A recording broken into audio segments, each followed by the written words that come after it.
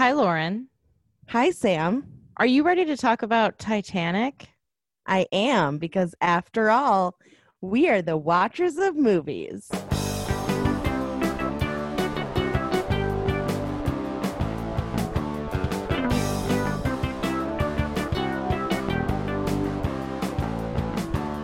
All right.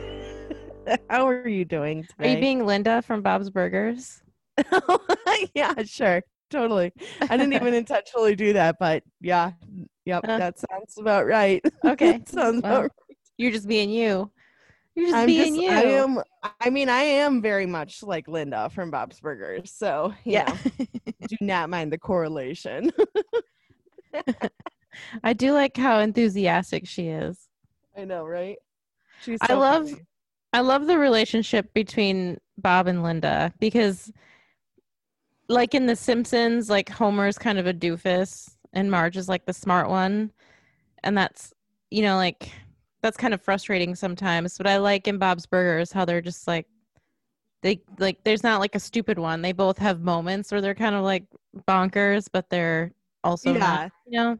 Well, they like they're a team, like they work well Yeah. together. Like there's one scene where they're talking about how they paid something off and Linda says like, "No, I remember the check because it ended in a 69." And we we high-fived and the kids are like, "What does that mean?" And they're like, "Never mind, don't worry about it." Oh, that's cute. I I know. remember when they were doing like romantic fuzzy dice and feet kept coming up. So it was like romantic touching of feet. It just Yeah. kept like rolling to feet. And I thought that was funny. Yeah, it's a good show. I mean, I made a sticker that I gave to you that is of them at the ice cream machine, and Linda just has this look on her face like, ah, yeah, and it says pill pop and sex freak. So yeah, I was pretty proud of that one. That was pretty funny. She's like having the fantasy of Tom Selleck, and it's like a ghost. In the movie Ghost, like they're like, but it's like ice cream, and then like Tom Selleck comes up and he's like shirtless, and Bob's like, "Oh, hey, Tom Selleck," and he's like, "Hey, how's it going?" So they're all like ghost style, like anyway. Ghost is a weird movie. I recently saw a few minutes of it, like maybe 20 minutes total of it, and it's like more bizarre than I anticipated. I thought it was a pretty my perception of it was that it's a serious drama, but it's actually kind of like wacky Yeah, and it's a little weird. Yeah. there's like humor thrown in, and I was ill prepared for what I Have was you never watching. seen? Have you never seen the movie? No. Oh, really? Yeah, Mm-hmm. it's a little weird. It certainly made me have a distaste for Tony Goldwyn for like years and years now because he's the villain in the movie. Um, but and then he was in the show Scandal, and I hated his character in the Scandal. In Scandal, he was like the president. And there's one scene where he gets shot, and I was like, oh, thank God, maybe this guy will fucking die because I'm so tired of him. Like, Jeez. and I he guess he didn't. played his role as the villain good then. He You well, always thought he was the villain. he's not really a villain in Scandal. He's a very complex character, but I he's like cheating on his wife the whole time, and I loved his wife, and his wife is played by Well, at least one of you did. Bellamy Young. Yeah, right. And I loved her, so every time anything would happen to her, I was like, if you mess up with my darling first wife, I will come in there myself. So So Ghost. yeah, Ghost is I don't know if I would say it's like a like you have to see this movie. Like I would say like if you are going to see a Patrick Swayze movie, you should watch like Dirty Dancing or um I uh like Dirty Dancing. what's that other one that I Yeah. like? Shit, that's with Keanu Reeves. Oh, Point Break? Yes, you should see Yeah. Point Break or I mean, he's got so many. I think Ghost is I think it's a classic. I don't know if it's like the greatest movie ever. You know what I mean? Like, Oh, I don't. sure. No, I can Yeah. attest to that in the 20 minutes that I saw that it's definitely not the greatest movie ever. Yeah, yeah. Like it's, I would watch it again. I mean, I've seen it a bunch of times. I've seen it plenty of times. I've probably seen it at least 5, but I don't think it'd be something that I would seek out. It's not like, it's definitely not a favorite. And there's also like a really weird scene where he possesses, I'm putting in quotations, the body of Whoopi Goldberg. And it's like her and like, or like Demi Moore and like Patrick Swayze being like intimate, but like in the body of Whoopi Goldberg. So you're like, this is just weird. Yeah, that's kind of like so trippy. bizarre. Yeah. Yeah. And I guess that Demi Moore has to put aside like any reservation she has about being with a woman because it's not a woman. It's like, it's just, it was a very like weird. That makes me uncomfortable because it is a woman. Right.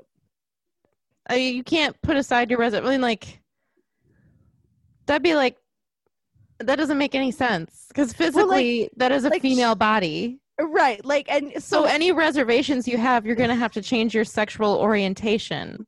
Right? That's the reservation that he's asking her to put aside. Like, I don't think that's very easy to do. I think that's why like homosexual people want their rights because they can't just set aside their sexual orientation. Yeah. Like, no, I mean, it's, you know, like, that's a weird thing to put into a movie, I think, because it's not so simple as like, no, I'm a man, but I'd be like, well, you took your pants off and I'm going to have to do some thinking because up until now, I've never had this situation happen to me, you know?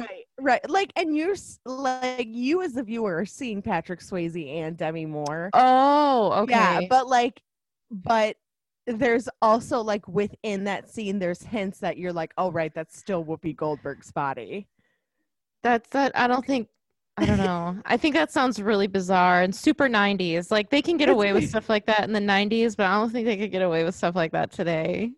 It's very, so speaking of 90s or early 2000s, the other day I watched The Blair Witch, which is not the Blair Witch Project. I was going to say, did you just like give it its own nickname?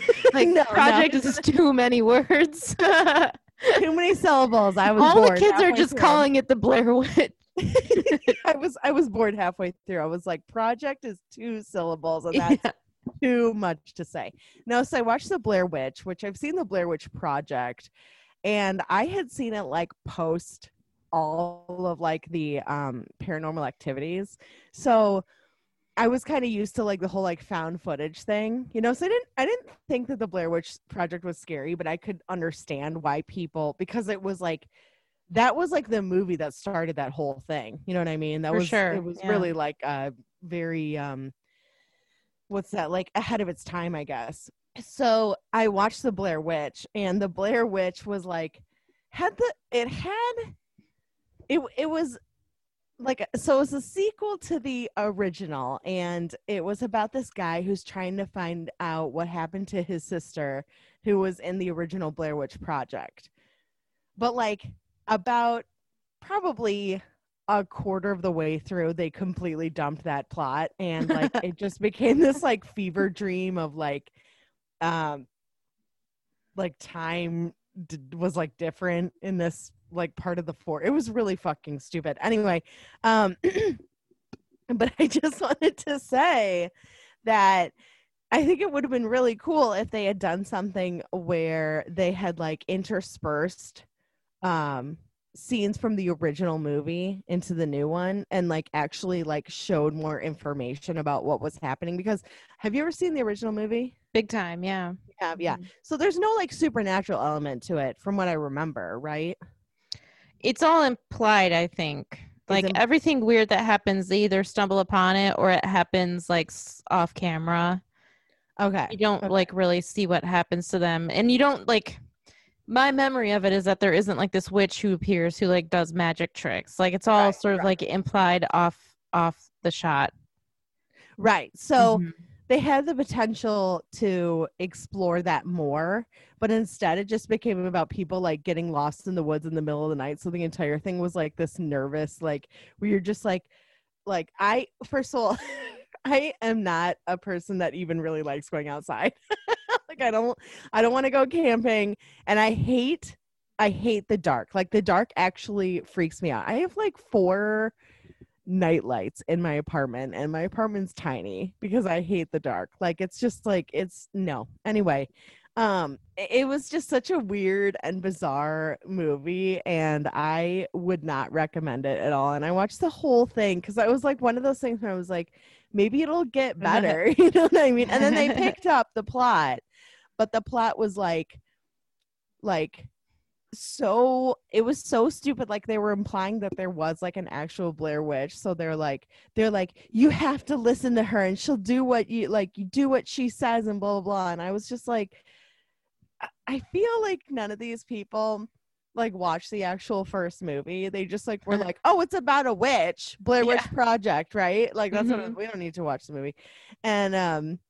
And anyway, that's it. I wanted to just mention that that sounds terrible. A not recommendation.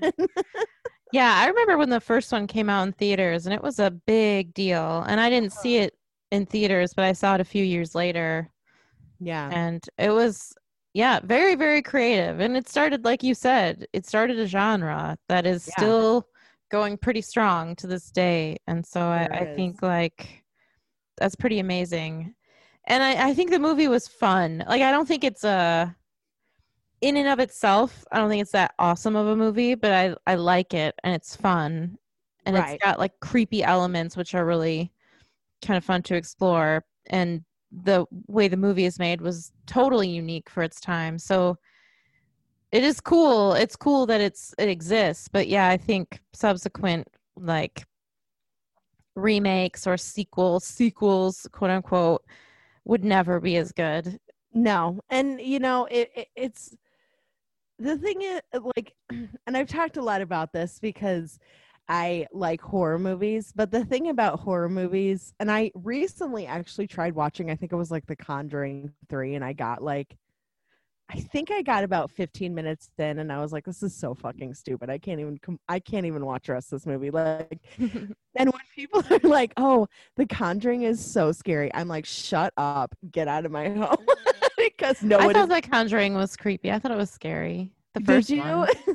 But I mean, we're different. Like I don't watch a lot of scary movies either. So I watch a lot of horror movies, and I like them scary. But no, I watched like the third Conjuring, and there was like this whole scene where like Patrick Wilson's character was painting the creepiest fucking like painting of this like dead nun or something. And she like walks into like the kitchen and she's like, oh, hey, what are you doing? And he's like, I just couldn't get this nun out of my head. And I was like, if I was her, I would have been like, take that outside and burn it, because there's no way that this portrait's going to be in my home. I'm telling you, the creepiest fucking thing. Like painting and drawing tropes really need to go away.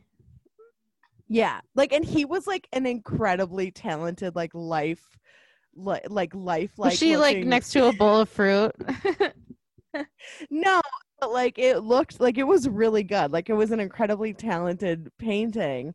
But so then there's like one point where this like nun is like coming out of the wall, but like through the portrait, from what I can even remember. And it was just so dumb. And this is in the first 15 minutes? Yeah. Jeez. Really hits the ground running.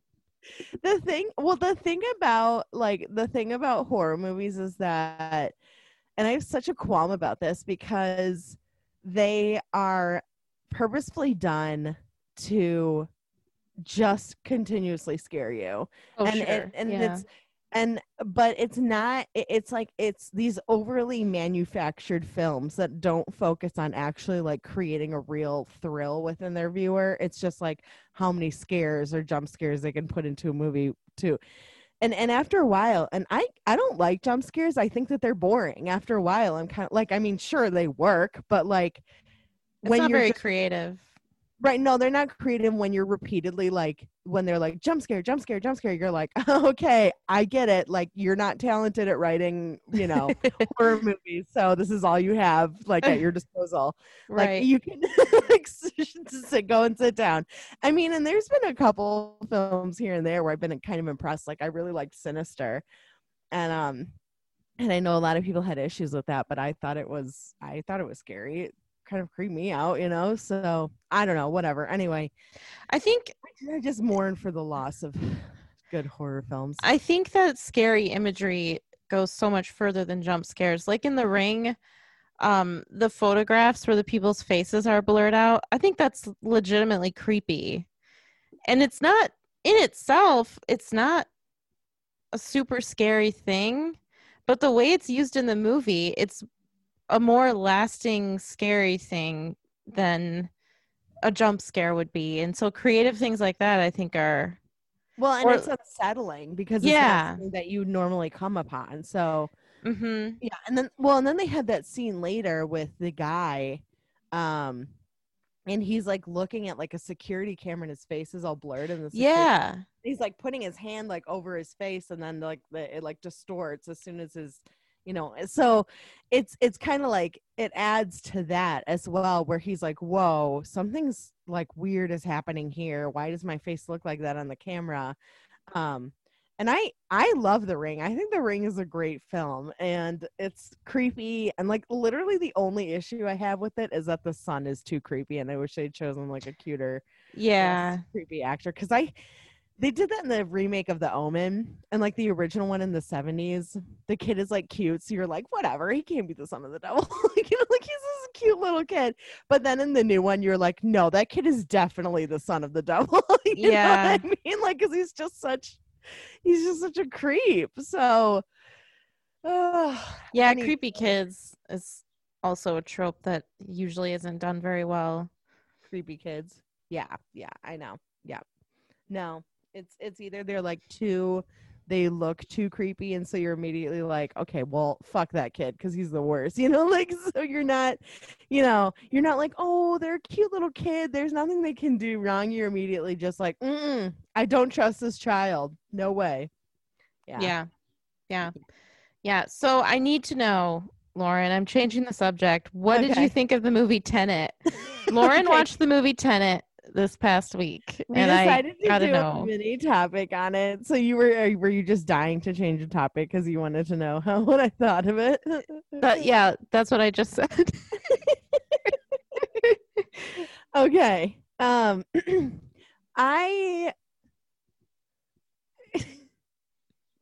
It certainly was a movie.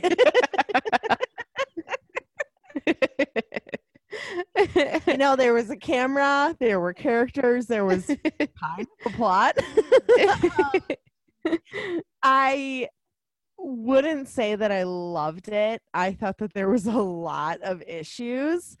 I can't believe you said love. I would have started with, I wouldn't say I liked it, but you just jumped right to love. I have to say that I did. There were certain parts that I did actually like.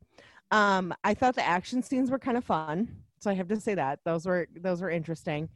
They definitely kept me on the edge of my seat, the action scenes, and I really liked the subplot of Kat and Sator. I thought that was an interesting subplot, but other than that, I really it was confusing and it was fucking quiet, which is it was so quiet. Okay, just to put in perspective of the kind, just for viewers, the kind of how loud I like my movies. So my volume is usually around 18.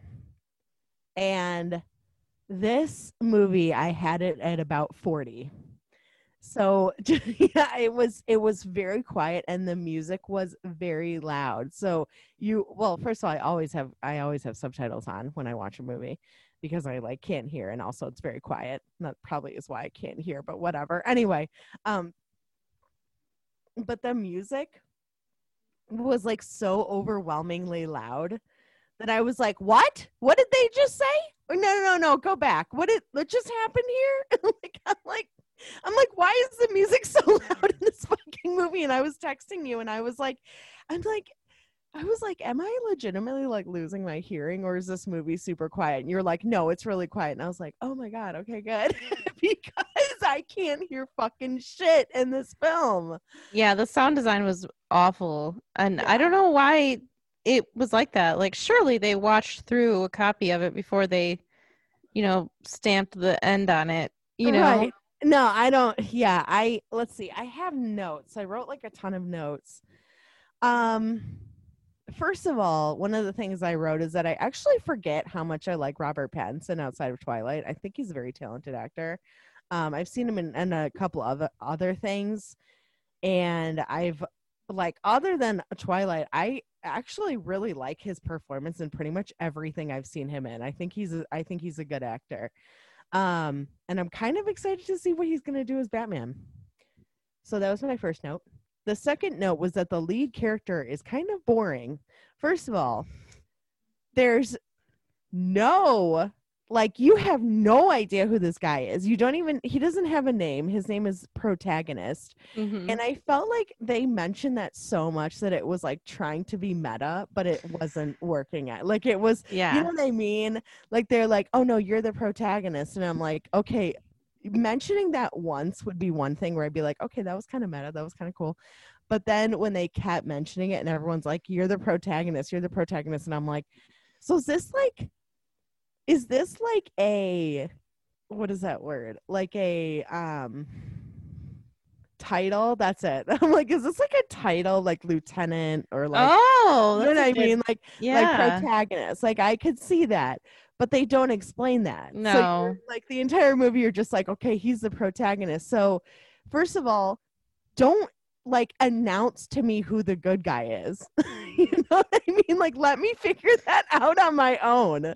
It's like, you're the protagonist, and then what are they going to do? Go to Seder and be like, by the way, you're the villain, like, and now everyone knows. And it's like, I figured that out from the beginning that he was the villain. Also, listen, I love Kenneth Branagh, but why the fuck is this guy playing a Russian? Like, there's no other Russian actors available. I have a really hard time believing that. Yeah. Oh, there's like a really loud helicopter going over right now. Is there? I can't Do you, even you hear can't hear it? it. Oh, I probably didn't even need to say anything then. Yeah, I don't. I think the whole movie is so slipshod because all the characters are just there. You don't Yeah. really know anything about them. And I don't like, my number one thing is, if there's this ability to send things back through time, why not send things back to like the Industrial Revolution to make changes when the climate crisis started, you know? Right. Yeah. Why do you have to send weapons back in time to potentially destroy the future? It's nonsensical. Not to mention the fact that the sound design is so horrible, and they had this weird painting subplot that it's just so convoluted. Yeah. It And was then when very, yeah. when you finally see the mechanism that they're trying to get, it's like a kebab of machinery parts that supposedly does something. But the So whole it movie, was you're like an supposed to like algorithm, like, you're supposed to care about it, but I don't care about it because I don't even know what it yeah, is. no, that's like, I was like, is that just like an extra large bead? Like, what's Yeah, happening? yeah. They're like, I need to make the giants a necklace. The gods. It's bizarre, and yeah. Well, and so you had mentioned before that there's a scene where there is like the scientist who's like, just don't think about it too Yeah. much, because I'm like, okay. And they kept repeating the same phrase, which was, it inverts the entropy. And I was like, what does that even mean? Like, you keep saying it, like, me as the audience member is like, oh right, yes, inverting the entropy, I totally understand. Good thing I got that master's in physics last year. Like, Yeah. it's just like, it's just, like, I'm an expert in time dilation. Like, it's just, no, okay. So it was just a lot of stuff where I think that they are banking on like they're banking on the audience being just a little bit ignorant or something. Well, and it's also like I think they were counting on the visuals being so enamoring that you wouldn't care about the science as much, you know? yeah, right. And I mean, it was a visually interesting. I mean, I think It it was won pretty an visually Academy Award, I think, for visual really. effects. I think something, yeah, and that surprised me because I was like, so they're just handing those out, I guess. I know. Did you see my face? I was like, mm-hmm. Yeah, I did. like um, I don't know if that movie should get awards, but okay, sure, yeah. sure. Let's just do that. Um, so I did one thing I did think that was kind of interesting was that at one point they're talking about the consequences of blowing up the plane, and I said I've never heard an action star be worried about the consequences of their actions. So I was That's like, good. yeah, I was like, okay, I liked that. I thought that was kind of cool, but that was like only a very small part. But then there was um so then there's a scene where he's like attacking that guy Sanjay, and his wife is like, okay, I'll give you information. I'm like, so the protagonist puts away the gun, and she's sitting with him like drinking like, you know, tea like they're old friends, and she's just like, let me just tell you everything that I know. And it's like, okay, if I were in her situation and I was some whatever she is, she's like a drug lord or whatever she is. What is I she? think Like a she's drug an lord? arms dealer. Oh, it's okay. So she's an arm lord. Anyway, Is that right? Am I right? Is she an arms I think dealer? she's an arms dealer. Yeah. Okay. So if it were me and someone just threatened my husband and they put their gun down, I would have them killed. Like I would, if I was in her position and I had that much power, I would just be like, you just threatened my husband's life and now I'm going to have you killed. So you But can is never do there, this again. I know what you're saying and I agree with you, but in this movie, is there implication that they've met before at a different time that he just doesn't remember or something weird? I don't Or is know. that their first meeting? Because that's another thing that was really confusing. They were talking like they were best friends. Like it's been, you know, Like like they were like, suddenly I trust you. Yeah. yeah, like it was Hmm. very strange. Like she's like, oh, sit down. You know, like, would you like a full course meal? I would love to do whatever. Would you like to stay the weekend at my estate, my palatial estate? We're best friends now. Anyway, I was very Played by irritated by Katharine that. Hepburn. Yeah. Yeah. Yep.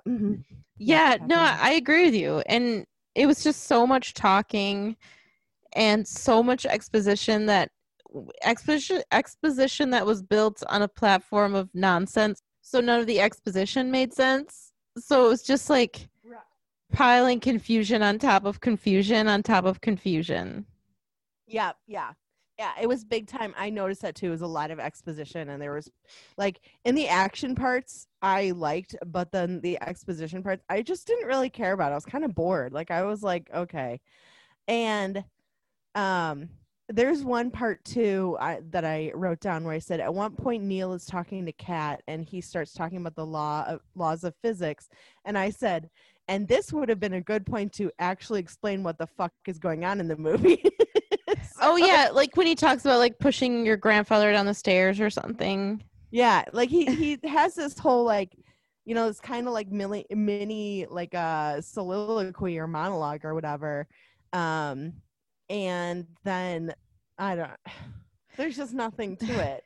The And monologue, also, I know you haven't seen the Royal Tenenbaums, but maybe some listeners listening have, but the monologue that he gives about the grandfather thing when he's like, you know, if you go back and kill your grandfather, maybe you won't exist, maybe you will, or whatever. And there's this line in the Royal Tenenbaums that's like, Owen Wilson's character is talking about a book he wrote, and he said, you know, history knows that Custer died at the Battle of Little Bighorn, but what my book does is it presupposes that maybe he didn't. And it's just like, that's what Robert Pence's little monologue about killing your grandfather in the past and maybe it'll exist, maybe you won't in the future is reminiscent of, except in Royal Tenenbaums, it's done for like clever comedy. But in Tenet, it's done right. for real. Yeah, yeah. No, it was, yeah. The dialogue I thought was super cheesy too. Like the one part this is the one part that I really remember because I remember being like, what did he just say? And I was like laughing at it because it was so stupid. But it was the part where he brings the drawing or whatever, the Goya drawing to Kat, the protagonist does. And she's like, this isn't real, or she says something like that, and he goes, but what does your heart tell you? And I was like, what? Did he just say that to her? About like a painting? like about like like not only that, but she's a professional. Like she can tell whether or not like arts like or paintings or whatever are fake or they're forged or whatever, if they're real or not. And he's like, what does your heart tell you? And I was like, what kind of bullshit like teenage dream, like no, it was just so. And I think I just kind of sat there and I was like stunned that they included that line. Like I was just amazed. Like I was like, are we on the same page here? So, and I don't really like that the only reason that she was sticking around with Sator was because he was like blackmailing her over like declaring that a painting was fake or not. I was like, okay, you know what? If your reputation gets ruined, I think her son had something to do with it as well. Yeah, you're right. Yeah, that's true. But I agree with you. The painting thing was the stupid. Like they could have just cut that out. Yeah, like I think what they should have focused more on is like I didn't think the painting really had even anything to do with the story. Like I was very confused as to how that How many millions of dollars did they spend on that vault scene where they were in like Scandinavia going through the vaults? So it didn't matter in the slightest if you cut the painting story is pointless, so the vault story is pointless. Right. But they had this like technical cinematic fight with his future self that you found out later, and I think that whole thing, it was just pointless. No, I know. And like even when you find out that it's actually him in the suit, it wasn't like, it was the type of thing where I feel like you're supposed to be like, as the audience member, you're supposed to be like, oh my god, that's such a twist. But I was like, oh, it's him. Yeah. Okay. Yeah. Like I wasn't like impressed. I think I put it together earlier than that scene too, that it was him. Because in a movie about time travel of this caliber, it's only a matter of time before the future selves and the past selves meet in some way. Yeah, yeah. But it was, I mean, just the whole thing was like so confusing and weird. And I think that weird last battle scene, I still have no idea why they had that weird war. What I don't who are they even shooting at? Like I don't even know who they were shooting at. Yeah, I don't know. They were like shooting at each other, it seemed like, because it wasn't like they've established that this army is here. The movie didn't make any sense at that point. No, any sense that it was making, which was not much at all, was totally lost in the end. Like it was like a Gulf War movie all of a sudden. They were in like a deserty area, hiding behind blown up buildings. Oh, I guess they were in Russia or Siberia or something, but still, yeah. It was very, very weird. Yeah. So, and I also wrote down, Kat is terrible. She knows the world is going to end if Sator dies, but she couldn't wait like 10 more minutes to make sure everything was fine before killing Sator. Like she knew that it was like the end of the line. Like this was like, just wait a couple more minutes, but instead she's like, I couldn't wait anymore. And I was like, okay, well, I'm glad that the entire earth relied on whether or not you waited 10 fucking minutes to kill your shitty husband would understand that. I mean, you couldn't wait anymore. So it's just like, whatever, it's fine. Kill your husband in the world. Like, like it's just, and I liked her. I like Elizabeth Debicki a lot, actually. I think that the more stuff I've seen her and the more I like her, I think she's a great actress. And I'm looking forward to seeing her in more stuff. I like her. But that whole thing where like it was kind of clever, I guess, that he had like the dead man switch where no, you know what? I don't think it was, as I'm saying this. Because to me, it's like okay, so like did you ever see the movie Sahara? It's with Penelope Yes. Cruz and okay. So there's like a whole thing where this like despot wants to like destroy the Earth's water supply, right? Right. So Well, I guess it's been a long time. okay. So I like that movie. I own it, but um so he wants to destroy the Earth's water supply, and it's kind of like along the same lines of like in the Guardians of the Galaxy, where I can't remember the raccoon's name. What is his name? Rocket.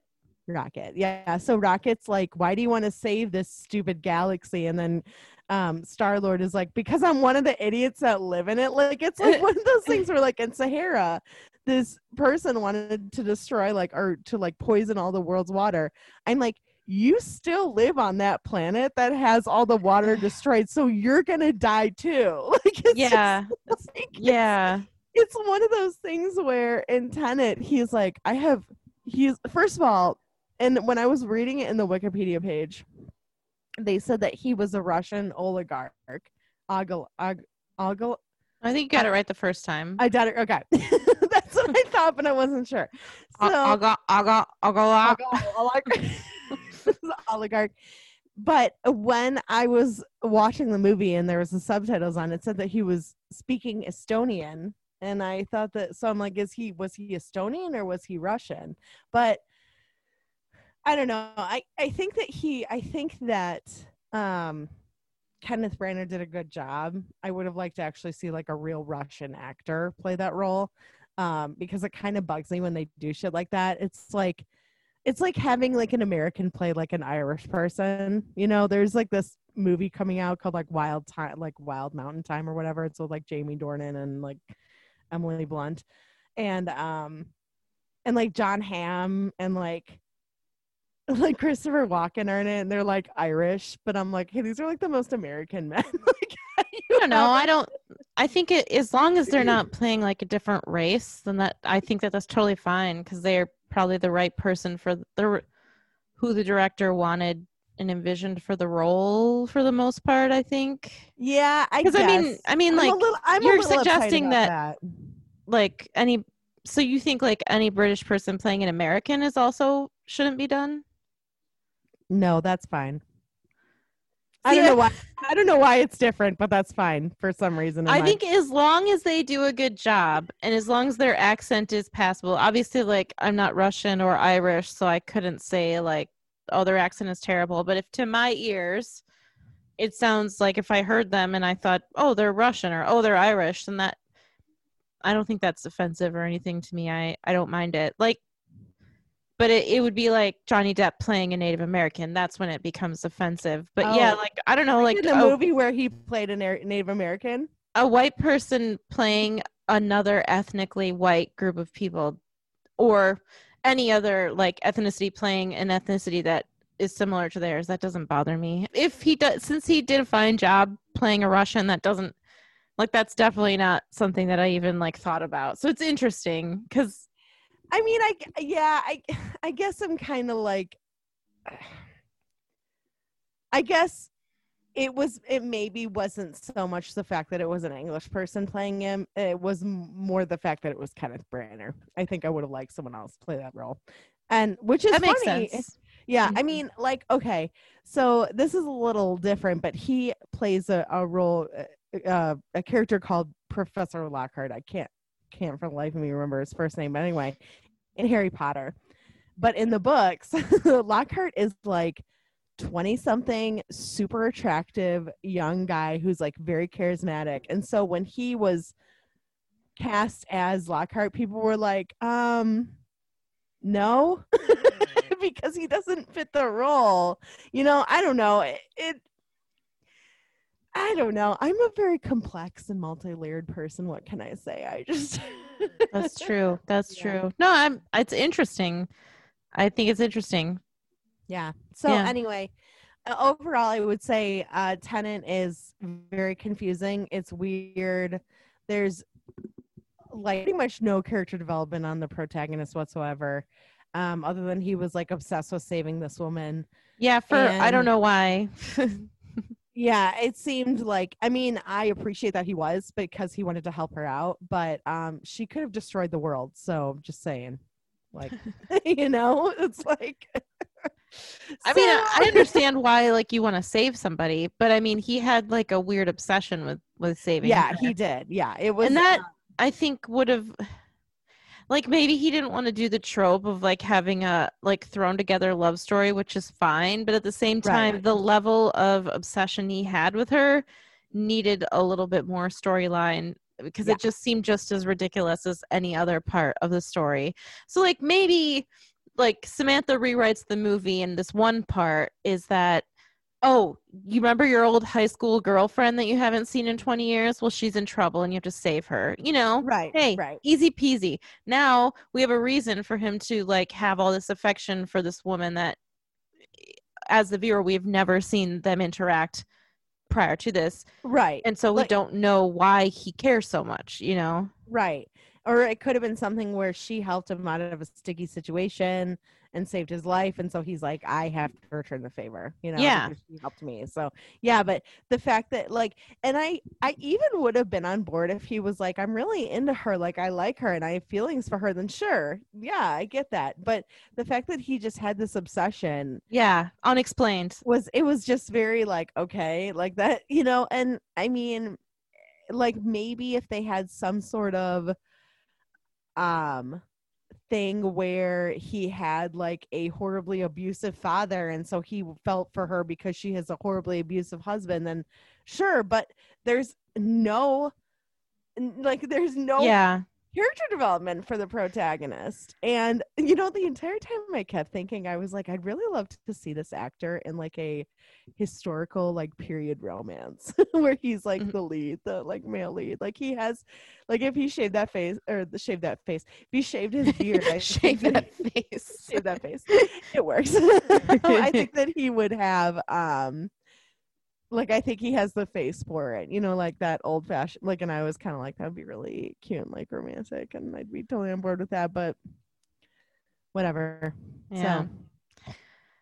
So yeah, that's how I felt about it. Interesting. Yeah, I'm glad you hated it. You said to me, what if I love it? And I was like, I would be interested to hear the perspective of somebody who loved it, because that would be a very interesting bit of information. Well, I didn't hate it.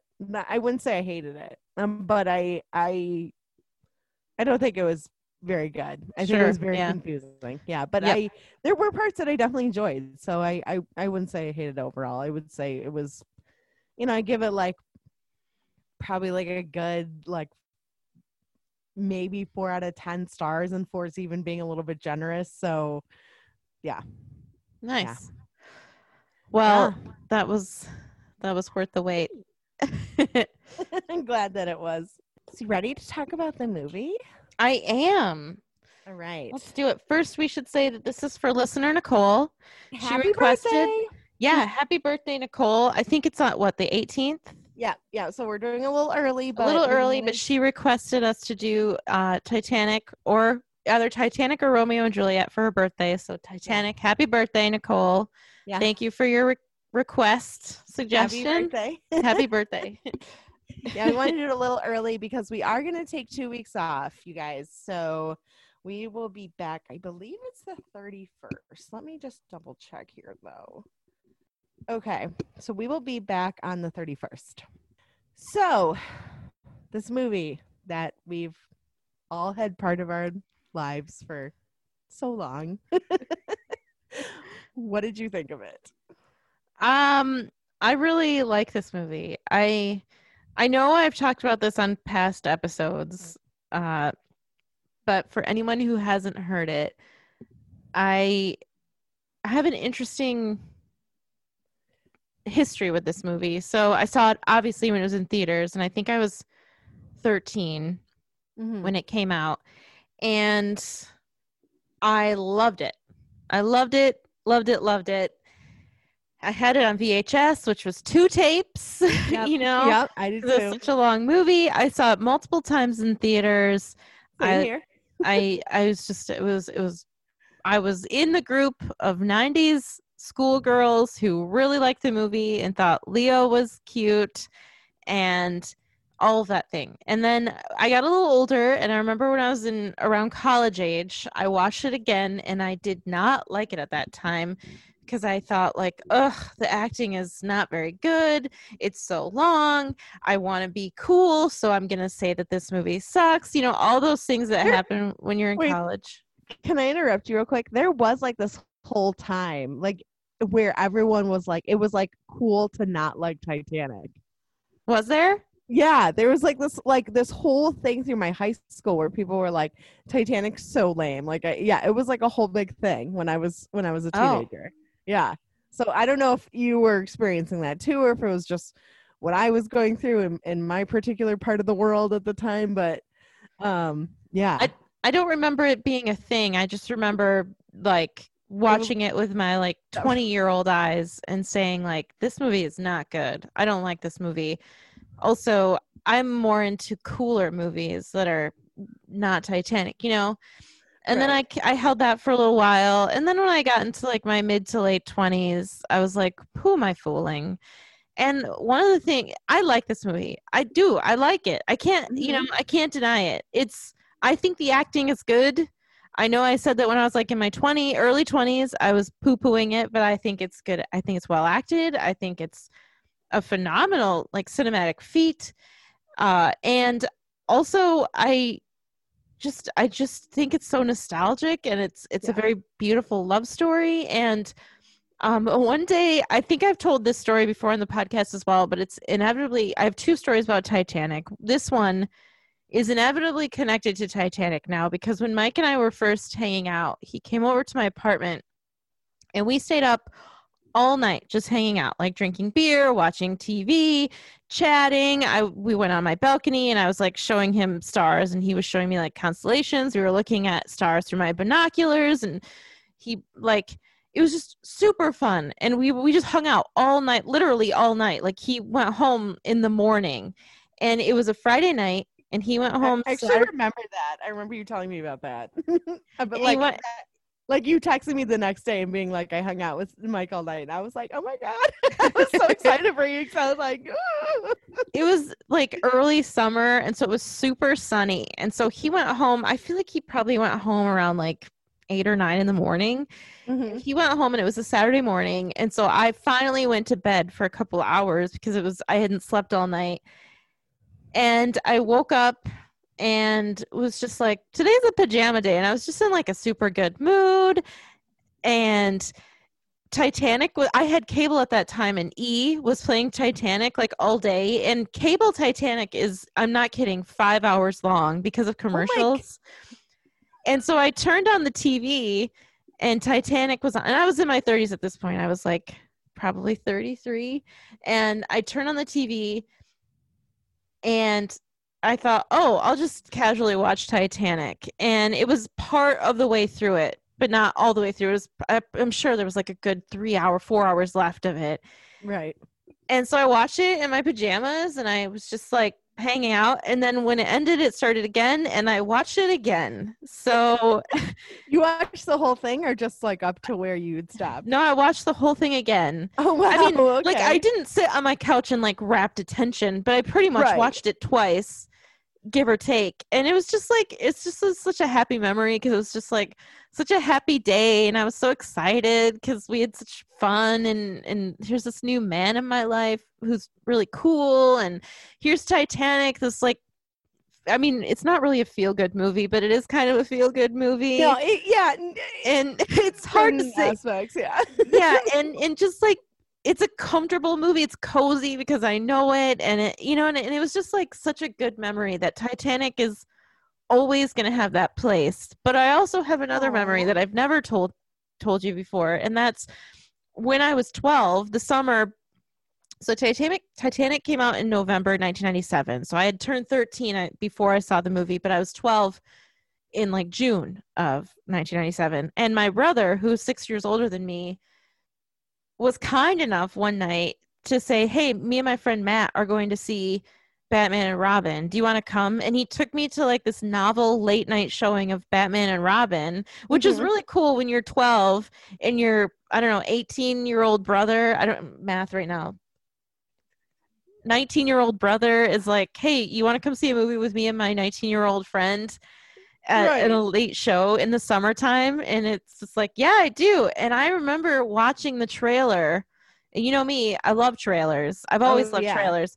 I remember seeing the trailer for Titanic that night, and I remember becoming like 12-year-old girl obsessed, thinking I cannot wait for this. Like, it was obviously more compelling than Batman and Robin, but it was like, I remember George Clooney. Yeah. And I just remember that excitement of waiting for Titanic. And when the movie came out, it did not disappoint. And that's just like a really fun memory. So yeah, so it's just, this movie has just a very long history in my life, and I'm sure yours too. So what do you think of it? Tell me the story.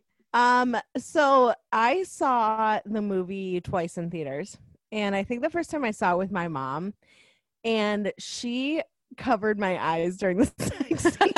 The scene where I think it was mostly the scene where she was being drawn naked, and I remember being like, no, Mom, I want to see. Like, you know, and so I saw it twice. I don't know who I saw it the second time with. I might have seen it twice with my mom, but that doesn't seem very likely, because she's the type of person who like sees a movie once and then like that's it. And I don't understand that, because I'm the type of person who's like I just bought The Spy Who Dumped Me because I took it off Hulu, and I've seen it like easily 15 times. You know, like, and I was like, gonna watch it for another 15. You know, so I mean, I love it, but I think that I kind of had a similar experience where, like I told you earlier, that when I was like a teenager, like everyone thought that it was like not cool to like Titanic. There was this whole thing, and which is weird, and I was like on board too, because I was like, whatever, Titanic's so lame. But then as I got older, I was like, okay, well, actually I love this movie. So and there was something that happened when I think I want to say I was in like middle school, and I can't remember the guy's name, but we were on a trip. We were like on a bus, like to like for school, like it was a school trip, and it must have got like steamy inside the bus or something like that, because I think it was like cold outside and there was a lot of kids in the bus, you know. There's this one kid who like dipped down so you couldn't see his head, and then he like smacked his hand against the window and like dragged it down and went, look, I'm in Titanic. And I remember thinking that was the funniest fucking shit I had heard in like a long ass time. And so I always remember that memory. And I wish I could remember who the guy was, because I remember this dude being very funny. Like, he was, there was one time where we were all in class and he was like, we have to exercise. And he'd go, flex, flex, flex. Like, so he was funny, but I can't remember who it was. So you should look through old yearbooks. I think I only have 3 yearbooks from high school, and I don't think I have any from middle school. Yeah, I was not, I was kind of like one of those people where I was like, I don't care, I'm out, bye. But anyway, so yeah, I love this movie. I watched it, I mean, obviously yesterday and Thursday. But the last time I watched it was I was dating someone, and we watched it together, and it was his choice to watch it. And I remember just having like a really fun time with him. You know, we were talking about all the different like scenes, and especially some of the more like tragic scenes when the ship was actually sinking. But as I was watching it this time, so I watched the first half on Thursday, and then yesterday I had just gotten my shot on Wednesday, my second vaccination shot. And I think that I was dealing with like, well, I told you, like I was dealing with like some side effects. I think I was like tired and headachy and stuff. So on on Friday, I slept from like 7:45 to like 10:45. Like, I took a long ass nap. Wow. And I woke up and I was like, I'm like, you have to finish the movie. Either you have to do it now or you have to do it tomorrow morning. And I was just like, fine, I'll do it now, but I won't be happy about it. And I'll complain the entire time. So I watched it and I didn't cry. I was surprised because when I was watching it on Thursday, I was getting like overwhelmed with nostalgia and I was getting emotional at parts that weren't emotional. Like I was just like he shows up in like the suit that Molly Brown gave him and I was like, oh my God, you know what I mean? Like just stuff like that. So it was funny that I was like when I watched the second half, I was like, oh yeah, that's really sad that he died. But I think I was hungry and I didn't eat until like midnight that night. So I was like, and it like the last time I had eaten was like 3. So it had been like a long time before. And so anyway, yeah. But that's my story. That's my story about how I watch it and everything. So, but yeah, I actually have someone that I'm really excited to talk about, complain about more like, and I think you're going to be surprised as to who it might be. Oh, So. well. Shall we get started? Yeah, let's do it. So the person that I want to talk about, that I want to complain about is Rose's mother. So, first of all, Ruth is a terrible mother and I fucking hate Ruth. Wow, really? Yes. And I will tell you why she's a terrible mother. This viewing is the first time I've watched it and I haven't thought she's a terrible mother. So please go on. That's interesting. So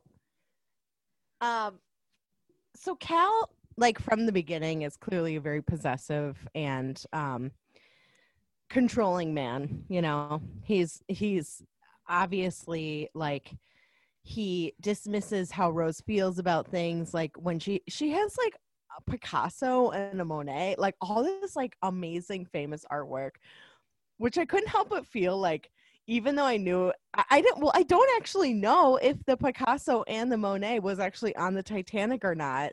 Yeah, I didn't look that up, but that's a good question. Yeah, and like especially because they're like such famous artists that's not something that like would just be dismissed. People would be like, oh yeah, the Picasso's at the bottom of the ocean with the Titanic, you know. And she was like, I just love these paintings, you know, puts them in like a dream. It's like being in a dream. And so I automatically was like, yes, Rose is like the best because I also love art. And he is just like dismissive of her. He doesn't care, like that's what she likes, you know, whatever. Anyway, I mean, it's like all the classic signs of an abusive asshole. And later, Rose is like talking to her mom about how she's like, I'm not happy and I don't want to marry Cal. I'm not, you know, like happy with this situation, blah, blah, blah. And her mom is like, well, when your father died, we lost all of our money. What do you want me to be? You want me to be a seamstress? And it was like, so you're okay. But what Ruth is basically saying to me, to her daughter, is I don't care that you have to deal and marry this abusive asshole as long as I don't have to be poor. And it's like Cal is the type of person who, if you find out 15 years later down the road that he murdered his wife, you're not surprised by it. He's physically abusive. It's not a step away from murder. Like it's really not, you know? And what she's saying is that she doesn't care that her daughter is suffering, that she doesn't want to be in this relationship because God forbid she might have to be a seamstress. It's like, you would rather put your daughter in potential like life, like, what am I trying to say? Like life-threatening danger because you don't want to be poor. Like it's like, it was just like, I was astonished and I was like, fuck you, Ruth. You're a piece of shit. Like you were so okay with feeding your daughter to the wolves just so you don't have to work a little bit. And I mean, she was like so stuck up Cal's ass the entire fucking movie. And it was so obvious that Rose could have not cared less about him. And it was just like, why doesn't Ruth just marry Cal if she's so obsessed with being rich? You know what I mean? And And I thought she was a terrible mother. I was astonished that she was so okay with just letting her daughter be like physically assaulted by this guy. I mean, what kind of relationship was that going to be, you know? And again, potentially putting her in a situation where she could get killed, you know? So that's what I feel about Ruth. Yeah, a little different for me. This was the first time I watched the movie where I didn't think her mother was cruel, because I think you're thinking of it in modern terms, and it's not a modern thing. Like, it's not like, oh, we're poor, let's just go get a job at McDonald's. Being Right. poor in 1912 is a lot different than being poor in 2021. That's true. And I think that would be terrifying. Like, think of the medical things you've had done in your life Okay. that now take your life, and you were born in 1890. Now think of those same medical things happening in your life in, like, say, year 1906, you know? I would probably be in a wheelchair. Yeah. So Because I think I like, broke my ankle, and I broke it so severely that they were like, if you break it again, you won't be able to walk. yeah, So, geez, really? That's so yeah, intense. it was very bad. I have 8 pins and a plate in there. Oh my gosh. I knew that Mhm. you had broken it really bad, but I didn't know it was like that. That's intense. It was, yeah. Yeah. No. Yeah, I think of like some surgical procedures I've had done in my life and how thankful I am to be born now. Oh, yeah. And I think that being poor in the Victorian age, I don't actually know if 1912 was still considered Victorian, but it's right in there. So it's I like think right it around. ended in 1901. Okay. So around I'm that gonna time look it up. period where I think like being poor wasn't just like we don't have a lot of money, we can't go out to eat. Like, being poor was like your life is completely different, you know? And so I really felt for her in this one, because I thought that the interaction between her and Rose was interesting when Rose was like, how can you put this all on my shoulders? Right. And Ruth is like, how can you be so selfish? And I can empathize with both of them, because I don't think Ruth was thinking of like, I just don't want to be poor. I think she was thinking of like all the shame that comes with being poor and the potential life-threatening situations they'd be thrust upon. Like, two women, poor, like, where would they live? You know, like their whole Right. life, the life as they know it would be over, and assumably she might die a lot younger, like Ruth might die a lot younger than she would if she was rich. So I really empathized with her. And then at the end, when Rose says it's not fair and Ruth says, of course it's not fair, we're women, I got a glimpse that it's not that Ruth loves Cal so much, it's that Ruth knows the cost of following your heart as opposed to doing what is prudent. And I think that that's why I empathize with her more. Because yeah, Jack is following your heart. You love him. He loves you. You guys would probably have a very fulfilling life together, but Jack can't provide for you. Right. And Cal can provide for both of us, and we'll be safe. And I'm not saying it's right. Like, I'm not saying that point of view is right. Yeah. I'm just saying I empathize with her point of view, because I think that would be a really, like, she's basically staring down the barrel of a gun if Cal doesn't marry Rose. And so I think I understand your opinion, and I think your opinion is valid, because Cal is awful and he is an abuser and he's a terrible partner. But I don't necessarily feel the same way you do about Ruth, because I feel more sympathy towards her in this viewing. Okay. Yeah, I can totally see where you're coming from. I agree with you and I don't at the same time. You know what I mean? I'm like, yes, but also fuck Ruth. So actually, this what you just mentioned kind of plays into a different question that I had for you because I wrote down so much stuff. It's like I had never seen the movie before. Like it was I love it. unbelievable. So one of my questions is, do you think that like okay, let me preface this by saying there are a couple scenes where Rose is like, Jack, after this whole thing is over, I want to get off the boat with you. I want to be with you. And he's kind of like, okay, but he doesn't really like agree to it, And then there's later when they're in the water and she tells him that she loves him and he doesn't say it back. I noticed that. I noticed that this time. Yeah. I don't know if I noticed that before, but I noticed it this time. Yeah. So my question to you is, do you think that he wanted her to get off the boat with him and be with him? Or do you think he was like, you say that, but I don't know if that's really going to happen? Because I feel like it might be the second one. I think that Jack is a very, very much a free spirit. I don't think he would stay in one spot. And I think that Rose has been accustomed to a certain level of living. Like he said one night that he slept under a bridge. Do you think Rose is going to be sleeping under a bridge? I can't really see that. I would not be considered first class. I would probably be considered second class or whatever. But there's no fucking way I'm going to sleep under a bridge. Like hell no. It's like, so I'm just You're not saying, second class to me. thank you. No, that's a really good point. First class in my heart. And you know what? My heart, it will go on. Don. When I was in high school, my friend Amber and I were coming home. We were in the marching band, and we were coming home from a marching band competition.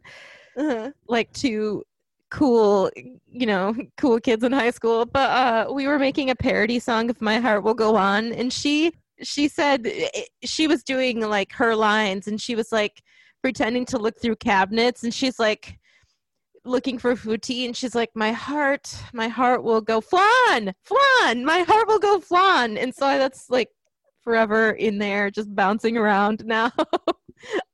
That's funny. Oh man. No, that's a really good observation. And I don't think it's that Jack didn't want her to accompany him. I think it's more that Jack knows how the world works and isn't certain that she would continually be happy accompanying him. Yeah. Because I think his feelings for her were legit. Like, I think he loved her. I wish he would have said it because I thought it was weird. Like, in the moment, I thought it was really weird that he didn't say it to her ever. Well, especially since you're probably going to die. Like, yeah. Like, what? And so I think his feelings were legitimate, but he was too concerned with like her staying alive, so he gave her that pep talk. But so I feel like he wanted her to come with him, but I think the logical part of him knew that there's a good chance that in a year or two she would be very like bitter towards him because they're like being like I said, like being poor isn't like we both have to work part-time jobs. It's like poor in a world that neither of us have ever lived in, Yeah, you're very right. And it's on the verge of World War One. World War One happens 2 years later. So it's like, it's, I think I agree with you. I wish that he had told her I love you too. But I think that, first of all, Rose is only 17 in the movie. Am I interrupting you? Because no. No, go for it when I hear what you said. Okay, because that's in my notes. I've never caught that line before, and I was going to tell you that something strange happened when I was watching this movie. So all my life, up until Wednesday, when I started the movie, so all my life until then, with this movie, I don't think I've ever noticed that he said she was 17, the guy on the ship.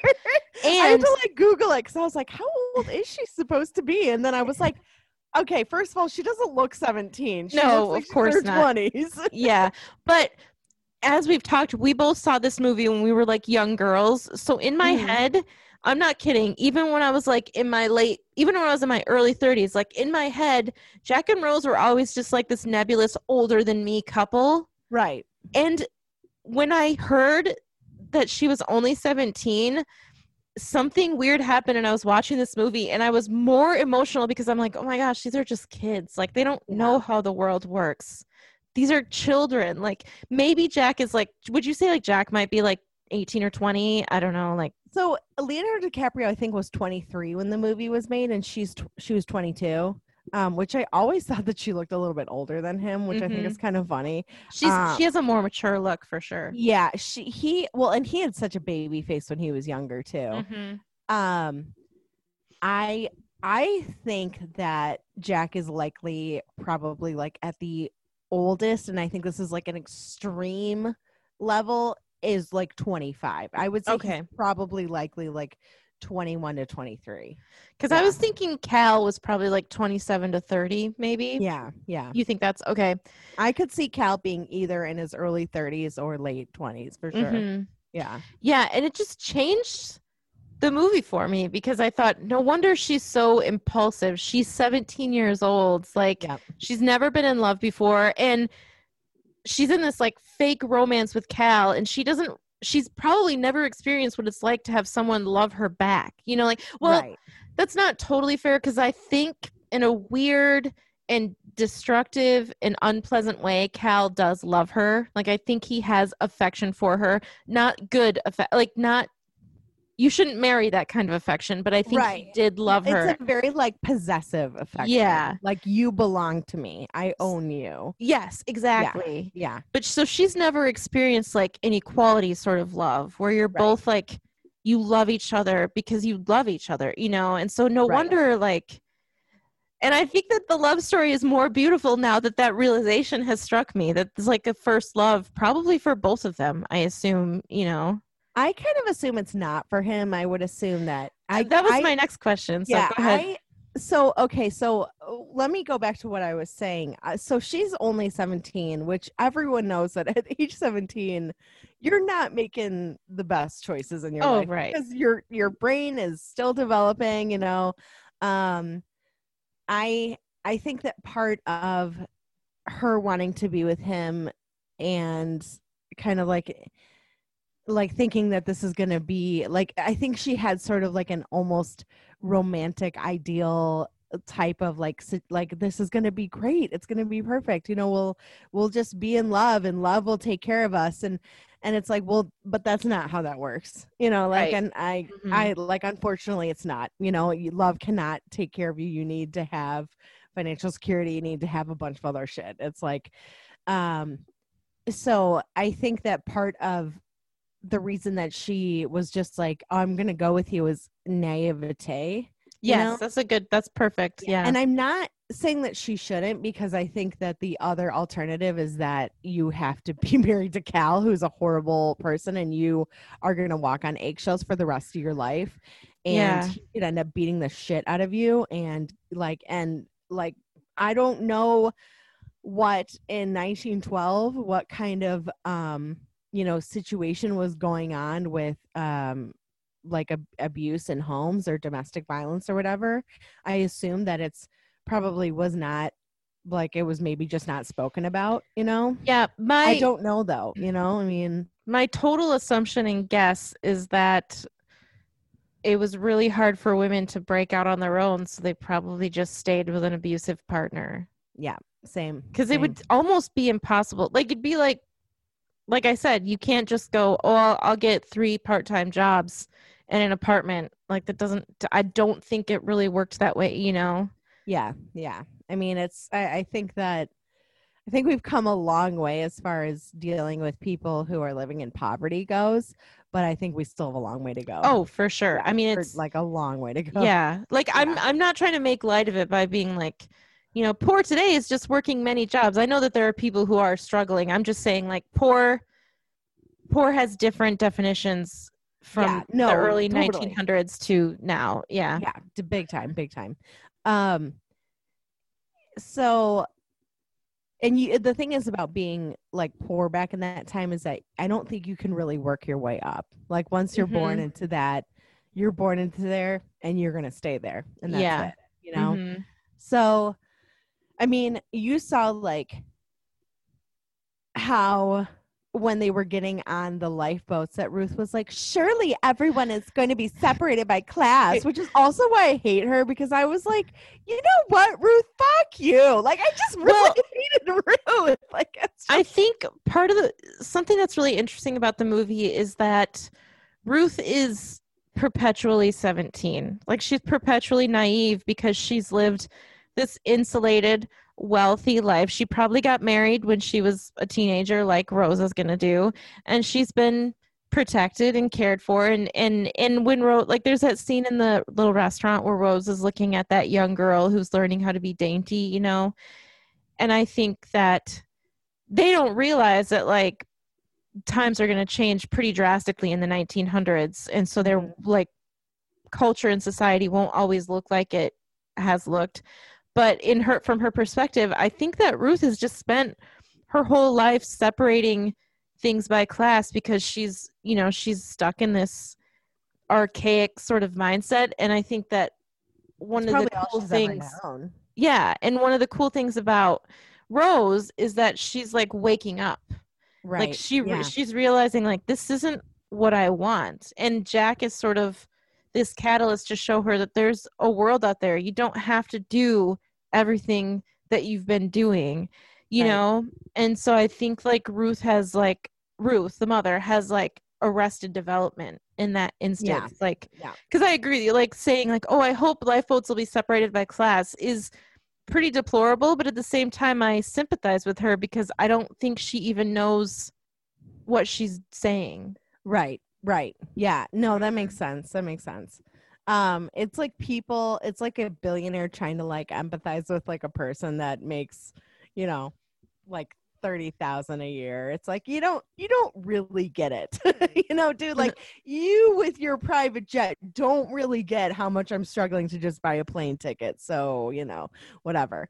But yeah, I think you make a lot of good points about Ruth. I still don't like her. Yeah. Well, will. I don't think she's supposed to be like a super likable character, but I empathize with her, I guess. And it's just other things that she does too. Like, first of all, Molly Brown is an amazing human being. Okay, I love Molly Brown. Every time I watch this movie, I go, "Yes, Kathy Bates," because I love Molly Brown. I think she's awesome. I love that scene at the dinner table when she's like, "Are you gonna cut her meat for her too, there, Cal?" Right? She's so great. And like Ruth is just so cliquey, and you're right, she's very like stuck in like the mindset of like a teenager because she's like with her friends and she's like, oh my god, that I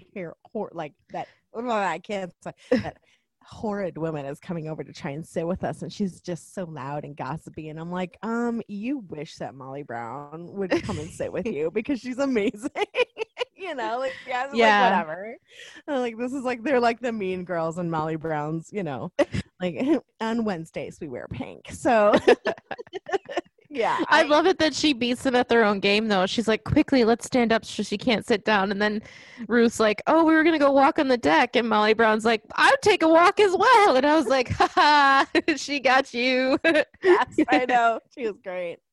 Oh man. The unsinkable Molly Brown. So I have a question for you, and this is something that they never address in the movie, and I've never thought about until now as well. But what's the story of Cal and Rose? How did they meet? Did she pretend to love him and accept his proposal? Because it doesn't seem like it's quite an arranged marriage. It seems like she had the smallest shred of autonomy because she sort of speaks freely to him, you know, and in my head, I try to imagine like what happened. Like he must have seen her, thought she was beautiful, wanted to possess her, wanted to own her, and like wooed her, and her mother encouraged it. And Rose just sort of tumbled into this like relationship that I guess the next thing I do is marry him, you know? Actually, I do have an answer for that. There is a line in the movie where Ruth is talking to her friends, and she says something about how the only reason why a girl goes to college is to get like, yeah.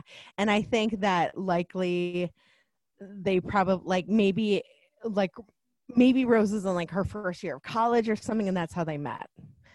Okay. Yes, Yeah. you're right. I forgot about that. Where Yeah. she said like college is to get a husband or something. Yeah, that's how I think what happened is then she probably, they were decided to go back to the United States because what they were in England or whatever. Mm-hmm. So they went back to the United States, or they're going back. And I think that it was just like, oh, your education's over because now you're getting married. So you don't need Yeah. to, Yeah. That's a good point. I think that's an interesting outlook. Yeah. Yeah. Um, To Okay. go back in time a little bit, or did you have something that you wanted to bring up? Well, I have a lot of notes starting from the beginning. So what did you want to say? Well, actually, you know what? I don't think I finished my thought on Rose being 17. Oh, go ahead. Yeah. So I think, and maybe I did, maybe I did say what I meant, but what I wanted to say was I think that part of her relationship with Jack was that she was a teenager, and that I think that she doesn't maybe I did say it. I feel like I did. Yeah, that she's a teenager and she feel like she didn't, she's full of hormones and full of all sorts of feelings and everything like that. And then, you bring sex into the mix, and then that's going to be like 10 times worse because of course she wants to be with him, and I get it. And I also wonder if that's maybe part of it is that she's just so young, Oh, for sure. Yeah. I mean, I also think that her feelings are definitely infinitely valid, that she does not want to marry a man who hits her. I mean, why would you, oh my gosh, when he overturned the breakfast table, like that scene is intense. Yeah. And I can't even imagine if I was in a situation like that where a man overturned a table and got in my face, like it's I know. Yeah. I mean, well, and then she's sitting there and she's like shaking on the verge of crying, understandably so.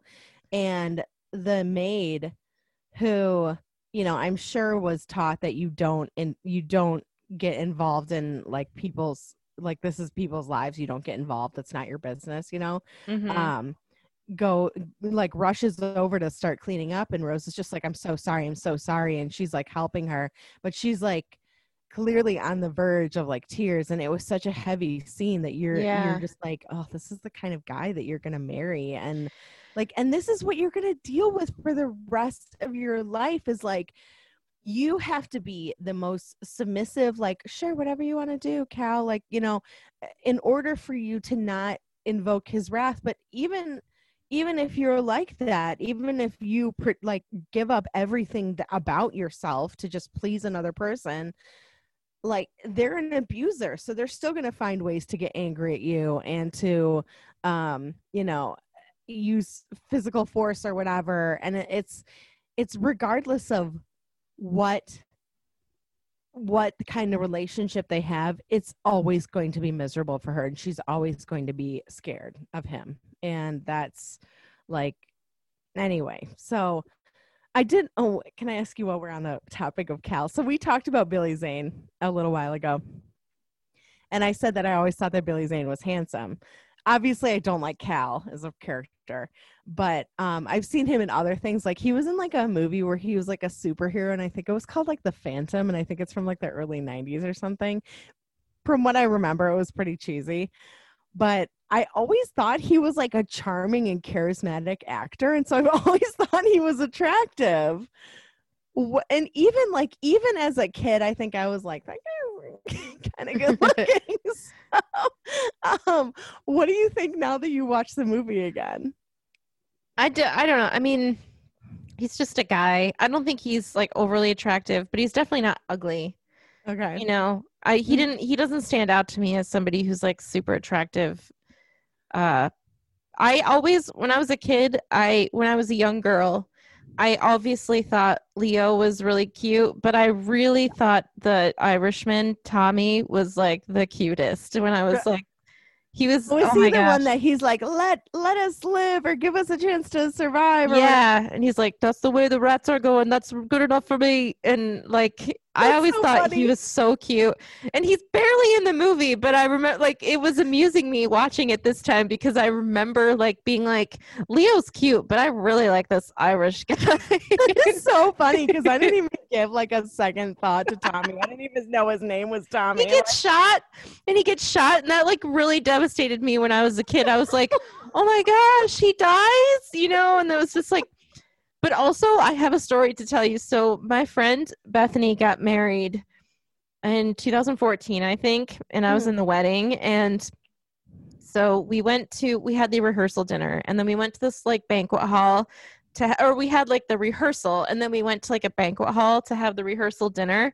And Mhm. they put us in this little hall, and they were playing music the whole time, just low music.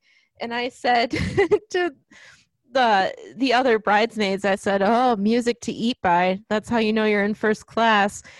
Because in the movie, Tommy, who I had a crush on as a kid, no, I just think it's a really clever line. Tommy's like, "Music to die by. That's how you know you're in first class." But as soon as I said it at the rehearsal dinner, I was like, "Oh my gosh, her family might think that I'm like poo-pooing the venue." Oh Like, no. because it was a nice venue. It was a fine venue. Right. It was a venue. It wasn't like fancy. It wasn't anything. It was just a place where you ate. And so then I felt guilty because I was like, maybe people don't quote movies in their head all the time like I do. And so I said, by the Like way, me. I guys, do that too. that was from Titanic. I was quoting. I'm not making any comment on the restaurant. And then me saying that made me embarrassed because I thought maybe they think, why would she think she's not supposed to be making a comment? And it was just like this whole mental thing. Oh no. And all I wanted to do was quote Titanic because it's a funny line when like the ship is sinking, the band is playing, and this clever Irishman says music to die by. Now I know I'm in first class, so it was Right, this, like right. crisis of conscience for me, and I Well, just and wanted I to make think a the funny thing is Titanic joke. I think the thing is that that's one of those like throwaway lines that most people aren't even gonna like remember. Because if you said that to me before I watched this movie again, even if you said it to me after without explaining it to me first, I might be like, "Excuse me, what I've is said that it. supposed to mean?" I've been in public bathrooms where there's music playing, and I've said, "Oh, music to pee by." Now I know I'm in first class. I say it Oh, if there's really? music in I awkward love it. situations. I say it. In so I love it. anyway, that's just a little glimpse into my 12-year-old brain who picked out a guy who is in the movie for probably a total of 3 minutes, and he was the one who I like focused on. That is so funny. That's adorable. you're like Tommy is so cute. When I watched Les Miserables, there was one character named Grantaire in the entire movie. I was like, Grantaire is so cute. And he was only in the movie for like, I don't know, maybe like 10 minutes, but I and I know who the actor's name is, and I've seen a bunch of his movies because I thought he was so cute that I was like, his name is George Blagden. And like it's just like, but I get it, like I get it where you're like focusing, like I'm not like, oh, Hugh Jackman's such a babe, like I was just like, this one character that's in the movie for 10 minutes is great. I was also, he had like a relationship with this other character that I was like they're in love, like they were both men, and I was like, they're in love with each other. And I had a friend that was like into it too, so we would like talk back and forth like online about it. But like, I get it. I get that. Yeah, I Yeah. get it. I want to talk about, speaking about characters that are only in a movie for like a couple minutes, I really want to talk about Fabrizio. Oh yeah, yeah. Because Poor Fabrizio. Like, first of all, I like Fabrizio as a character. However, he had the worst Italian accent I have ever heard. It was like, he was like, my friend, we're going on the boat. He was like Super Mario. Oh my God, it was terrible. It was terrible. I like, see the Statue of Liberty. Like, just make him like a American or a British guy. Like, don't like, and he kept doing this thing that was like really irritating me. And I know he's not in the movie for very long, but he would like say a sentence, but he would make one of the words like an Italian word. So Yeah. he's like, Jack, you're pazzo, which means crazy. There's niente over there. Yeah. Yeah. And it's just like he would do this, and it was like it was written by someone who's not bilingual but wanted to make a character bilingual. And it's like, you should maybe talk to an actually bilingual person as to how they like, you know what I mean? Like, before yeah.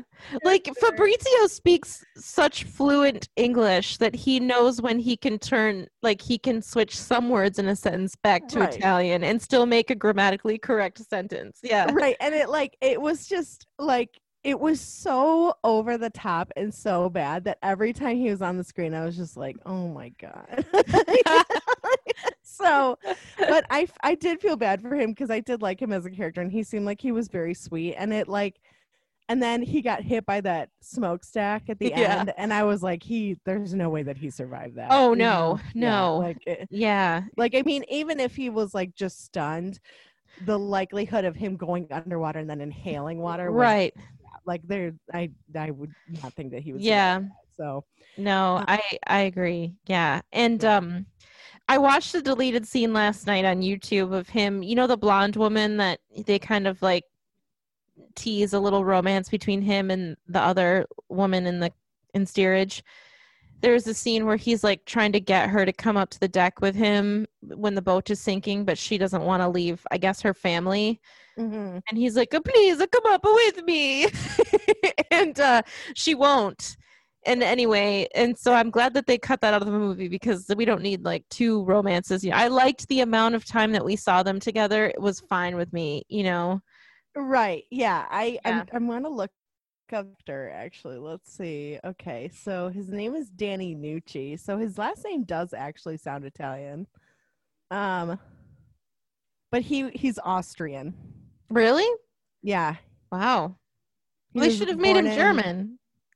Yeah, like, or Austrian. Oh yeah, duh. I was thinking of the accent. That's why I said German, but yeah, they should have made him Austrian. Yeah, like why they made him like Italian, and he just had. Oh my God, he was in Crimson Tide. Yeah, he was the radio guy.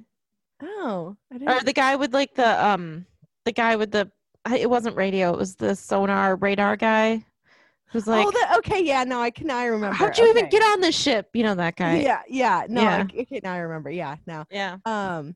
It looks like he was in just a lot of like little bit parts after. I didn't know that the captain was King Theoden from Lord of the Rings, so that was kind of a fun discovery. Oh my God, that is him! Yeah. That's why he looks so fucking familiar. Yeah. And why is his character always taking advice from like snivelly guys, I guess? Because like Grima or Ismay on the ship, like apparently that's like his MO, I guess, of all the characters he plays is like he doesn't think for himself, I guess. Creepy, like they're like, yeah, I'm gonna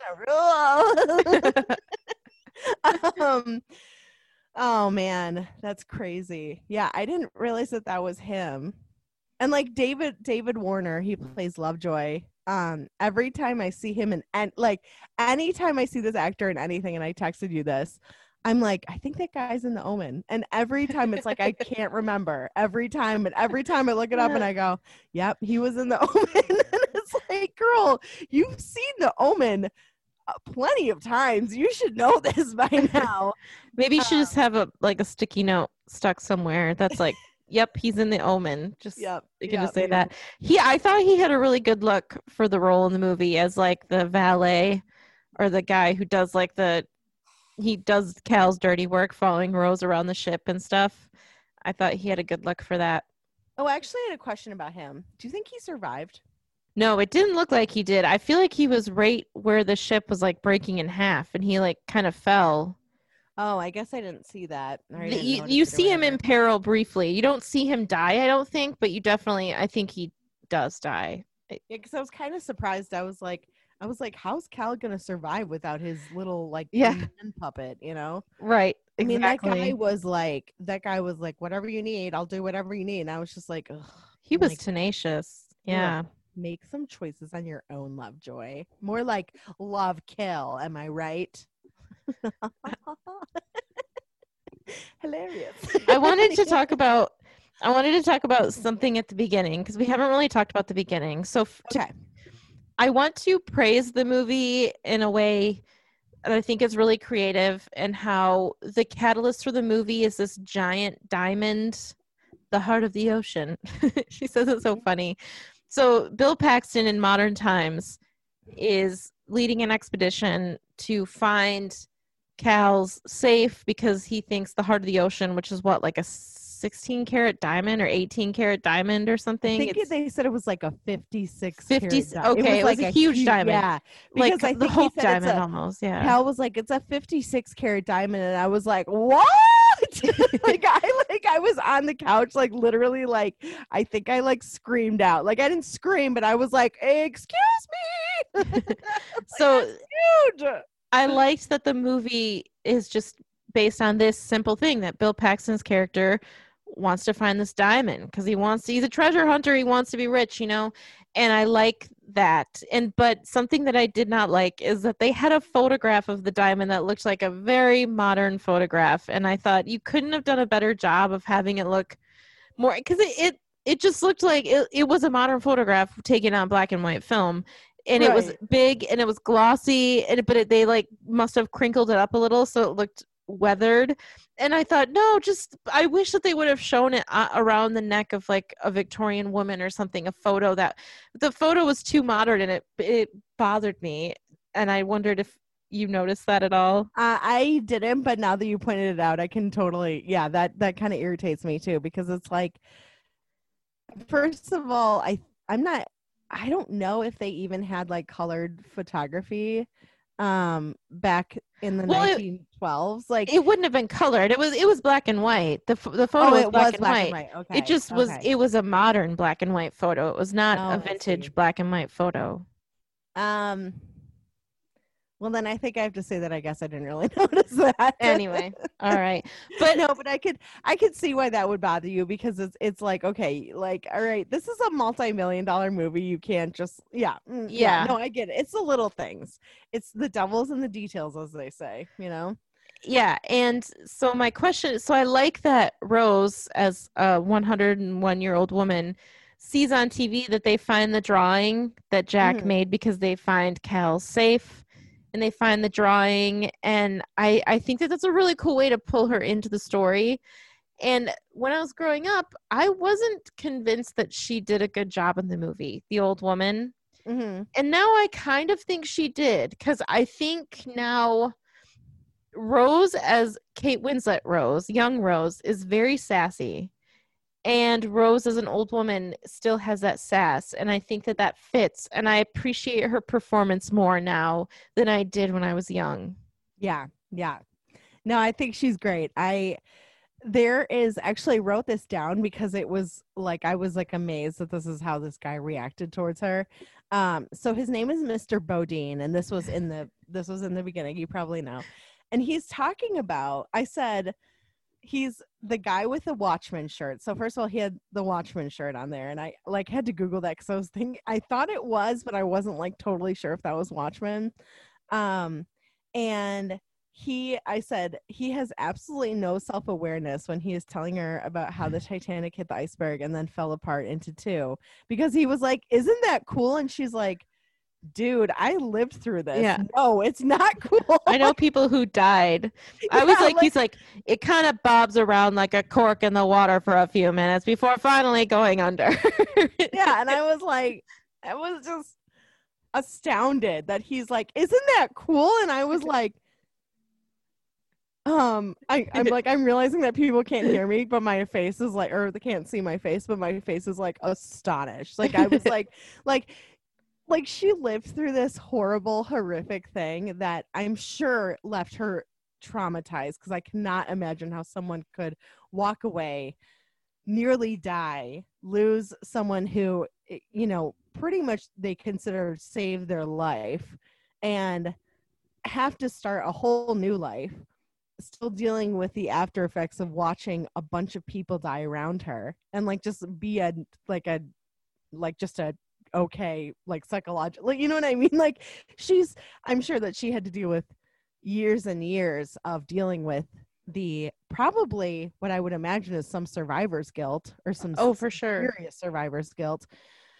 Especially And since she wouldn't even let Jack get on the door with her. yeah, I actually did some research about that because I was curious. And there was a Mythbusters episode. A Ghostbusters. Ghostbusters episode, Ghostbusters, yeah. A Mythbusters episode where it said that they could have both fit, but For sure. as Mythbusters noted, the physics of the buoyancy pushed Jack to his fate. To keep afloat and out of the water just enough to survive, Jack and Rose would have had to tie a life jacket underneath the door to make it more buoyant. Oh, So, interesting. it sounded like, and I could imagine if you're freezing and you're just trying to think of how to survive, that you're not thinking logically like that, you know? So I wish I have problems with that scene because the piece of wood is so big. yeah. And I know that it's a means to an end. Like they have to find a way for her not to be in the water. But like in real life, like 5 people were pulled from the water. So people did survive it. So I wish that they had had a smaller piece of debris because they only tried once to get him on and they never tried again. And it's pathetic. Like I understand that the love story works because he doesn't survive and she does. Right. And that makes sense to me because it's a sad story, but I wish that it was more believable because survival instinct would kick in. Like I don't think if I was her, I wouldn't give up. If the person I loved, the man I loved was in the water and I would not give up. I'd be like, we're going to make this work. And if I was him and I was pretty much certain that I was going to die because I'm in this freezing cold water, I wouldn't stop trying to get on, you know? No, I know. I don't get that either. And it would be one thing if they had maybe had them like treading water for like 20 minutes or something and he was just too exhausted and he couldn't make it, but that didn't seem the case. It was like they had just gotten in, they found each other, and now they found this, you know, piece of driftwood or this door and tried once, and then he was kind of like, he was such like a champ about it too. He's like, well, I guess I'm gonna die. And I was like, you're so cavalier about that. Like, try again, you bastard. You know? Right. So I wish that the piece of wood had been much smaller because it even showed there was like an overhead shot and she had plenty of space around her. And I understand like buoyancy and everything, but for movie purposes, make it smaller, you know? Yeah, I agree. I totally agree. Like they could have used a chair that was floating in the water, you know? Yeah. Or just like the door could have been like sliced even thinner, you know? Yeah. And so that always bothers me because I just think like it's just on the cusp of being like too unbelievable. Right. Well, and it's like a little lazy. Yeah. For like a storyteller, you know what I mean? Yeah. Like you need to find out a better way that makes more sense for him to die and her to survive other than them being on this huge ass, you know, door. And yeah. So anyway, and I want to say that Mythbusters episode, but I have not seen it. Yeah, me neither. But I did look it up. So it was yeah, so anyway, so I kind of want to talk about from the beginning, if you don't mind. So did you notice that they were giving health inspections to the third class passengers, but not the first class passengers? Yeah, I think they were looking for lice. Yeah. Yeah. I was a little irritated by that because I was kind of like, hey, you can still have lice if you have first class. You know what I mean? Like, yeah. Maybe it's less likely, but I mean, it's like bed bugs. It doesn't fucking matter where you live or what kind of environment you're in. If you have blood, you can have bed bugs. I mean, obviously they have to travel and get in there somehow, but you get it. Like, you don't it's not like you are above like a certain class level or you make a certain amount of money and suddenly the bed bugs are like, oh, well, they're too rich. We can't drink their blood. You know, like it's a similar idea. It's the same concept, you know, they're both parasites. So yeah, I think it's just like the movie has peppered into it like interesting comments about class society. Yeah, big time. Mm-hmm. Yeah. Yeah. I really like that scene when they're like getting ready to get on the boat, when the ship, when Rose and Cal and her mom are getting out of the car, and there's so much excitement around them, and they're like walking through the crowd, walking up the gangplank, and I really really like that scene. It's so exciting. Like Me it's too. It's very exciting. yeah. Yeah. And they have like that music playing where it's like the da da da. Actually, I have a comment about the music, and this is something that's always bothered me, is that they poached that music from. Did you ever see the movie Far and Away with Tom Cruise and Is that Nicole Tom Kidman? Cruise? No, I haven't seen that one. I've heard That that it's very good. I should see it. Yeah, I own it if you want to borrow it. Ah. And that music is from Far and Away. And so the very first time I saw Titanic, Justin and I were my brother Justin and I saw it together, and Justin was like, they stole the music from Far and Away, and I said, yeah, I noticed that as well. Well, it's probably because the guy, the composer that wrote My Heart Will Go On, only knows My Heart Will Go On, and that's why all of the music except for that one, which was stolen, is all slightly different versions of My Heart Will Go On. Yeah, that's another thing. The Yeah. music is not that. I mean, I like the music. I like the melody of that song, but I have always thought, and I've never actually looked it up, like why did they use music from Far and Away? Oh, it's an Enya song. So, Oh, and it was let's see. It looks like there's a YouTube video of Titanic versus the Enya song. And anyway, Book of Days, that's the music. I just read something in my notes that I didn't say, but because I forgot that I had written it down. But Fabrizio's accent is as bad as Paolo's accent in the Lizzie McGuire movie. Yeah. Oh man. So anyway, Book of Days is a song that they sort of, I don't know what you'd call it, sampled or what, but I didn't know that. Interesting.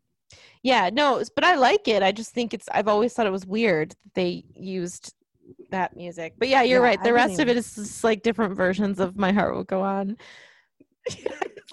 It's like slower. There's more like a just kind of a woman like just warbling or whatever. And Yeah. I owned the soundtrack when I was younger. Oh, me too, for sure. Yeah, of course. And I liked it. It was a nice soundtrack, but it's certainly not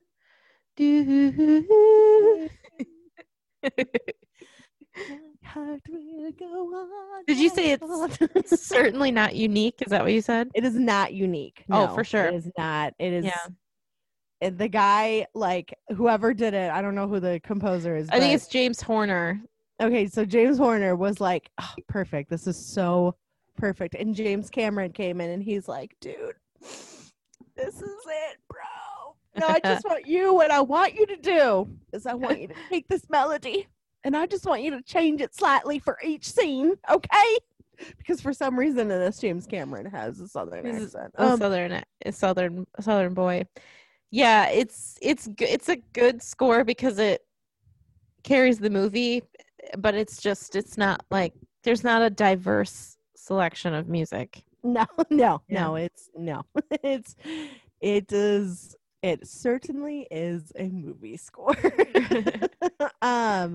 So I wrote down when Jack and Fabrizio won the Titanic tickets from those Swedish poker players, because you see when they get into the room, one of the guys that's in the room is like, where's Sven? Yeah. So their friends are waiting for them, the Swedish guys.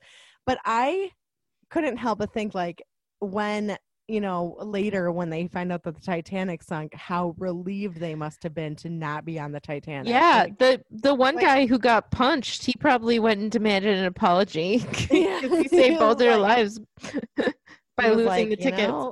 Like, you know what? It sucked when it happened, but I'm really glad it did. Yeah. Like, because I was reading like the statistics on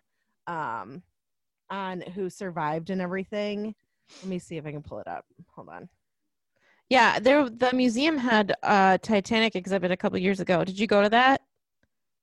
No, I wish I had though. It was awesome. It was intense, but yeah, it was not good for non-first class passengers. Yeah, it says that. Okay, so 97.22% of the 144 female first class passengers were rescued. Only 32.57% of their 175 male counterparts were saved. Jeez. Male second class passengers fared the worst in terms of survival, with only 14 out of 168 making it out alive. And the survival rate for women was 74%, while the male survival rate was 20%. And then I don't have the third class, but I think most because I of the was third looking up. class passengers died. Most of Yeah, them. I think so too. Yeah. I think I was looking up famous people who had died on the Titanic. Because I was looking up Guggenheim, because I never really like kind of put two and two together, that I was like, oh yeah, Guggenheim was a real person. You know what I mean? Because there are a bunch of people who are, like portrayed and they were real people. John Jacob Astor was one of them. And like, I mean, it just, it's just very tragic. So I have to say, so I okay, no. I'm gonna I want to I looked this up because I was curious. The engine room. I was like, that I don't think that's animated. Like I had a feeling that it was real. And the engine room is actually the triple expansion engine of the SS Jeremiah O'Brien on Pier 45 in Fisherman's Wharf in San Francisco. So it's actually Wow. like a real engine room, and I thought that was really cool. I was like, awesome. I've been to Fisherman's Wharf. I don't know if I've been to Pier 45. There's a bunch of them, but I thought that was really cool. That I was like, I love that. Like I think James Cameron is a brilliant filmmaker. Don't get me wrong. I watched a documentary of his where he built a submersible to go down and see the Titanic in fucking person, and I was like, this guy is so cool. Like that is, to me, first of all, that's like hashtag like goals. Like I would love to go to deep sea and see the Titanic in person, which is funny because I would never ever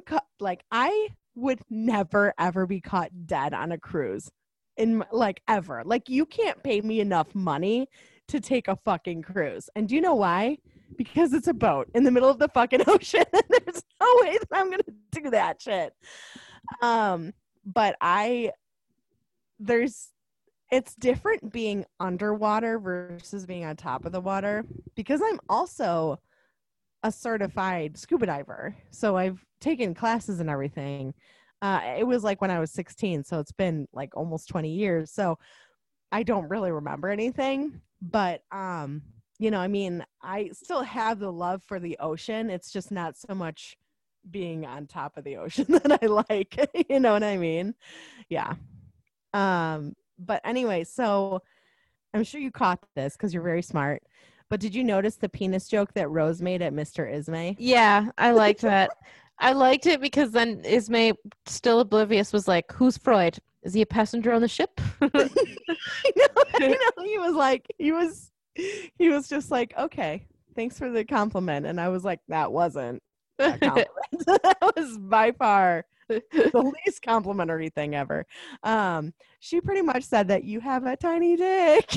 Yeah, she said, "Have you ever read Freud? His comments on the male preoccupation with size might be some interest to you." He's talking about like how big the ship is. Fucking love It that. was pretty good. I really like Jonathan Hyde. I'm actually a pretty big fan of Jonathan Hyde. So there's a story that I read online, and I don't know how true it is, but I'd like to think it's true just because I like it. But this guy had said that one time he ran into Jonathan Hyde in an elevator, and Jonathan Hyde was in Jumanji. He was in the original one, and he was the bad guy in that.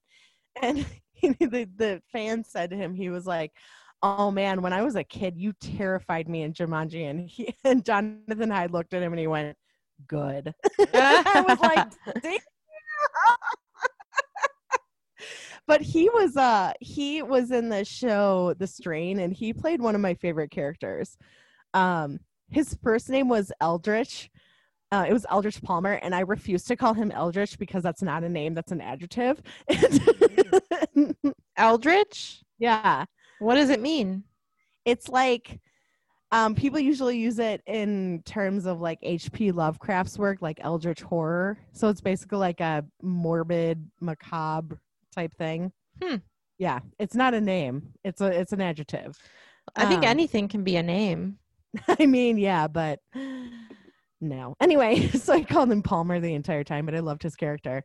But he was not a good guy in that show either. He was a very bad guy, and I was just like, I love him. So anyway, he did a good job in this movie. I liked him as like the sniveling coward, basically. Yeah, and I did some research on him because I was curious about what happened to him as the real person, and it said that he survived. Obviously, but he was vilified by the press, especially the Randolph Hearst, because they had a falling out. So basically, like, the press just completely tore this guy to pieces because they said that he was weak because he got into the boat 20 minutes before the ship sank, before like not helping any passengers. But he was later cleared of blame by British inquiry, but it caused him to fall into like a deep depression for the rest of his life. And I empathize with him, and I can also see why he was vilified. I think that in a situation like this where you're thinking about your own survival, it's really hard to like it's you I guess you just can't put yourself in that situation or think of how someone would be thinking until you've been in that situation yourself. You know what I mean? Yeah. I honestly, I don't think I can even form an opinion on the real guy because the only version I know of him is the movie version.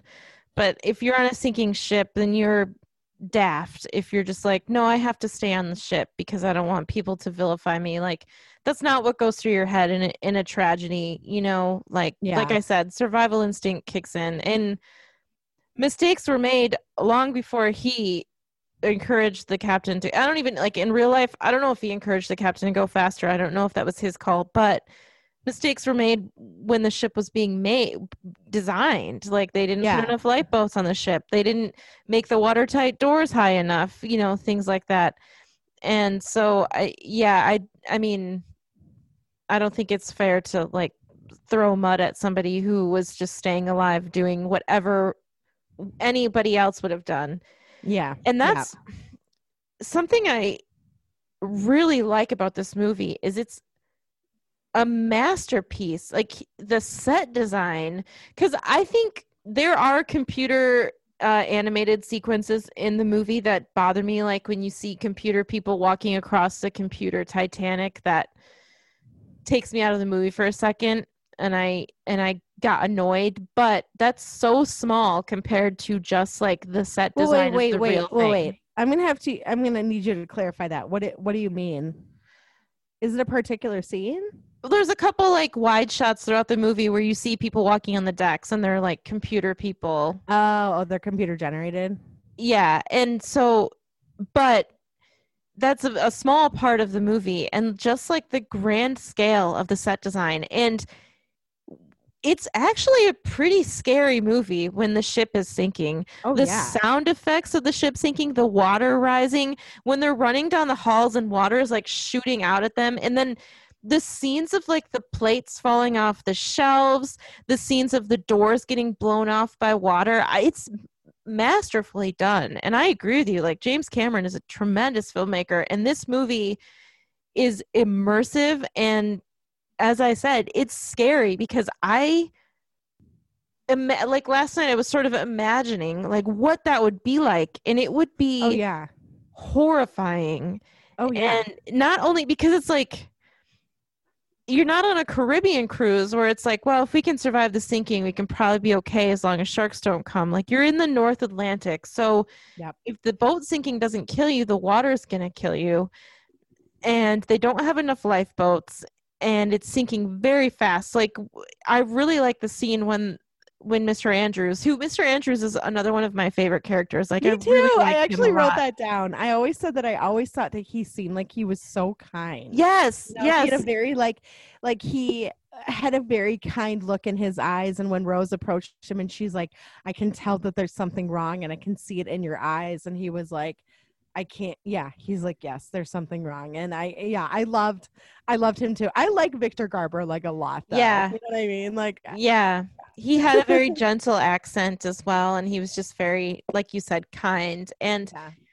so when they're in the room and he's got the schematics out and he's saying to the captain, like, it can't survive. There's too much water already. We're going to sink. And the captain said, how much time do we have? And he said, an hour, 2 at most. Like, that's insane. Like, if you actually think about it, it's sinking very, very, very fast. And and you're literally seeing it sink in time. Yeah. Yeah. And Mr. Ismay is like, it's an unsinkable ship. And Mr. Andrews is like, it's made of iron. I assure you, it will sink. Seriously. And then he says to Rose when they're at the staircase in the scene that you mentioned where she's like, I know something's wrong. He says, in a little more than an hour, all of this will be at the bottom of the Atlantic. And it's like the reality of that situation is so terrifying. And the movie is so well done. Like I know I keep using like ridiculous adjectives, but it's just,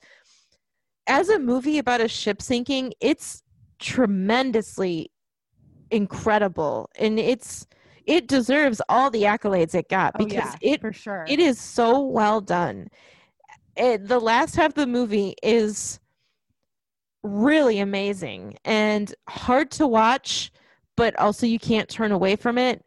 Yeah. And it's just my hats off. I think it's so well done. Yeah, I mean, you can tell that that James Cameron is just he's so dedicated to his craft, you know? Mm-hmm. Again, built a submersible to go see, like, and this was the type of thing, like, and I cannot remember the name of the documentary, so I'm really sorry, but anyone wants to watch, like, you can just, I'm sure you can Google James Cameron builds a submersible to see the Titanic and it'll pop up. But I would highly recommend that for anyone that liked this movie because the documentary is actually a little frightening because the people are helping him build it, they're professionals, so they know what they're doing, but they're like, if one thing goes wrong, you are at you have a mile of water underneath or like above you.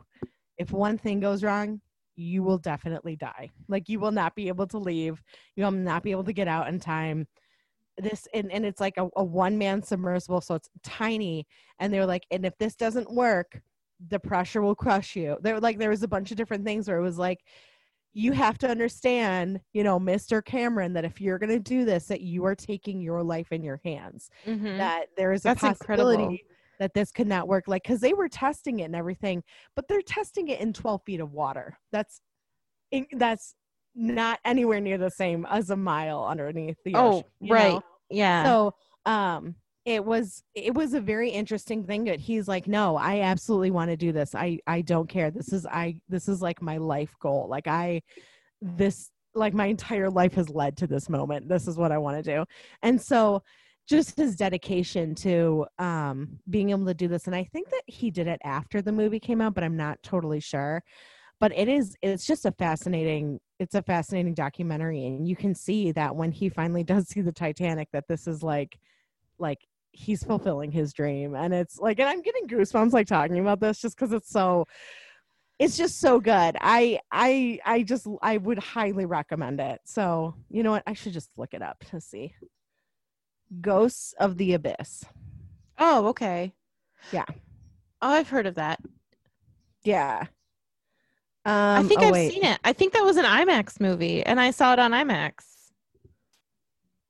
Yeah, there was there's some challenge called the Deep Sea Challenge Expedition.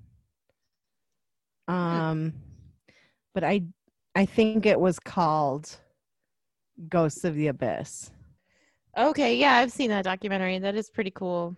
Yeah. Okay, so actually I had a question for you. When you were younger and Rose was trying to initially jump off the boat because she wanted to kill herself, did you think that those sailors thought that Jack was trying to like rape Rose when you were younger? When I was younger, didn't know exactly. I mean, I think I knew that there was something like inappropriate. They thought something inappropriate was going on, but to say rape, I don't know if I really fully quantified like what that would entail. I just knew that they thought something inappropriate was going on. Why did you think that? I think probably not when I was that young. I don't think I even knew what that was. But I think probably when I was like in my teens or early 20s, I was like, oh fuck, that is you know, like I was like, "Argh." So yeah, I did kind of like, I am always kind of annoyed that it took her so long to speak up, because like she was like in a blanket. Like, she's just like, whatever. Oh no, he didn't assault me. What am I talking about? Like, yeah. Well, she's like in a blanket and there's a big crowd on the deck now, and Cal is like, and the sailors have Jack, and Cal is like yelling at Jack.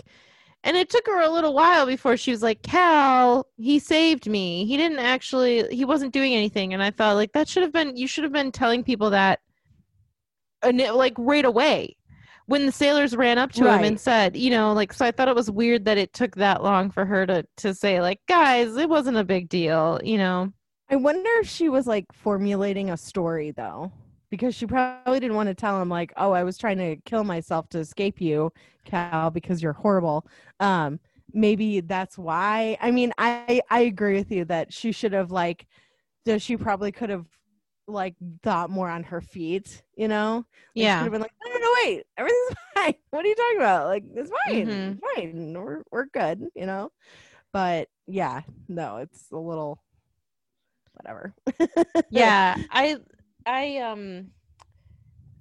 think it's a good meet cute though, and I like that they lay out exposition in a really creative way, because they want to get across like how cold the water is, so that later in the movie, you know, like we know how cold the water is because of this scene. And I think that it's pretty creative the way he does it, how Jack's just like, water this cold? I mean, it's like 1,000 knives, you know? Yeah, and he had like the little story of how he fell into the lake and what was it, Wisconsin or whatever? Yeah. Mm-hmm. Yeah. So I think that that's a really creative way to get it into our heads. Like, this isn't just a ship sinking. This is like a ship sinking into certain death. Yeah. You know? Yeah, big time.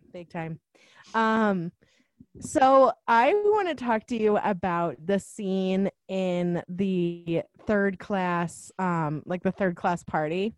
Oh yeah. All, I texted you and I said I would want first class accommodations but third class entertainment, because they look like they were having so much fun. And I was like, man, that would be a good time. And it actually reminded me of did you ever see The Wolf of Wall Street? No. Okay, so which is also funnily enough, whatever, with Leonardo DiCaprio. But there's a scene where they're on a boat and it's like a really bad storm and they get rescued by another boat, and Margot Robbie, who's his wife, is dancing with like a bunch of crew members. And it's a very short scene, but there's something about that, like she's just filled with like joy at being able to like not die in the storm, and like is just having a fun time. And ever since I've seen that movie, I always think of those like two scenes together, because I'm like, it's a good time, you know. There's just people just having a good time, you know. Yeah, I like it. I like when she stands on her tippy toes and she's like, you guys think you're big tough men.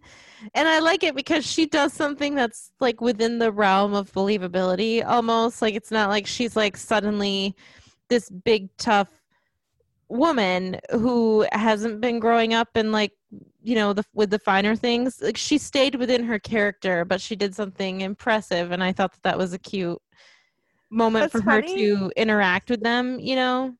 That's funny that you say that because I've always gotten secondhand embarrassment from that part.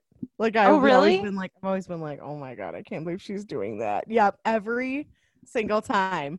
I've always like when she stands on her tippy toes, like she's like, you think you men are so big and strong, and then she doesn't. Every time I'm always like, oh my God, please don't do it this time. See, I always get secondhand embarrassment when Jack tells the little girl, "You're still my best girl, Cora." Like I hate that. So that's I mean, funny. I always thought that part was cute because she's just a little girl and she's like, oh, like she stole my dancing partner. But yeah, I think but it's like a weird thing. Like it's a weird thing to throw in like, "Hey guys, not only is Jack an artist, very sensual and thoughtful, but he loves children." Like that's kind of how I feel like. Like I oh couldn't care yeah, less yeah, if I he get loved children or not. And I don't care. I don't, right. whatever. Like it's not vital to the story for us to know whether or not Yeah, he I killed do them. think one of the scenes that struck me as super, super sad watching it, though, this most recent time was you get to follow the little girl and her dad slightly. Like you see them entering, or you see them about to get on the boat, the ship, as she corrects her dad. It's a ship. And then you see them in the dancing scene. But then I think what's really sad is when the ship is starting to sink and the porters are coming around and throwing open the doors, her dad sort of sits up and is like, what's going on? And then you never see them again Yeah, until Rose dies, obviously, when she's an old woman and you see like heaven is Titanic, I guess. But and I think that was just so sad. It's just so sad, the implications of I don't know. yeah, That scene really, really got me last night for some reason in a way that it hadn't before, because I knew that they were gonna die, and right. it was very emotional and intense. And along the same lines, I wanted to ask you a question because there's some artistic liberty taken in the movie that bothered me last night in a way that hasn't bothered me before, and that was Okay. people patiently waiting to drown, in the fact that it's not like the water is like an inch deep and then 20 foot deep. Like the water is slowly rising, but they made like the woman putting her children to bed. I was thinking like that's so weird because in a few minutes they're gonna wake up when their room is flooded with water, and it's supposed to be this like Right, right, almost like this peaceful ending for them, but it's not a peaceful ending. I mean, you don't get to see it, but I don't think I care for that. right.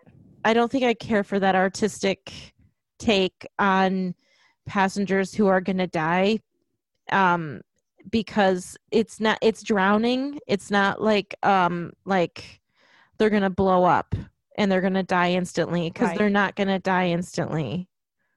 No, no. And they would definitely wake up from the coldness of the water. Yeah. Um, what well so okay, I'm gonna answer your question with another question.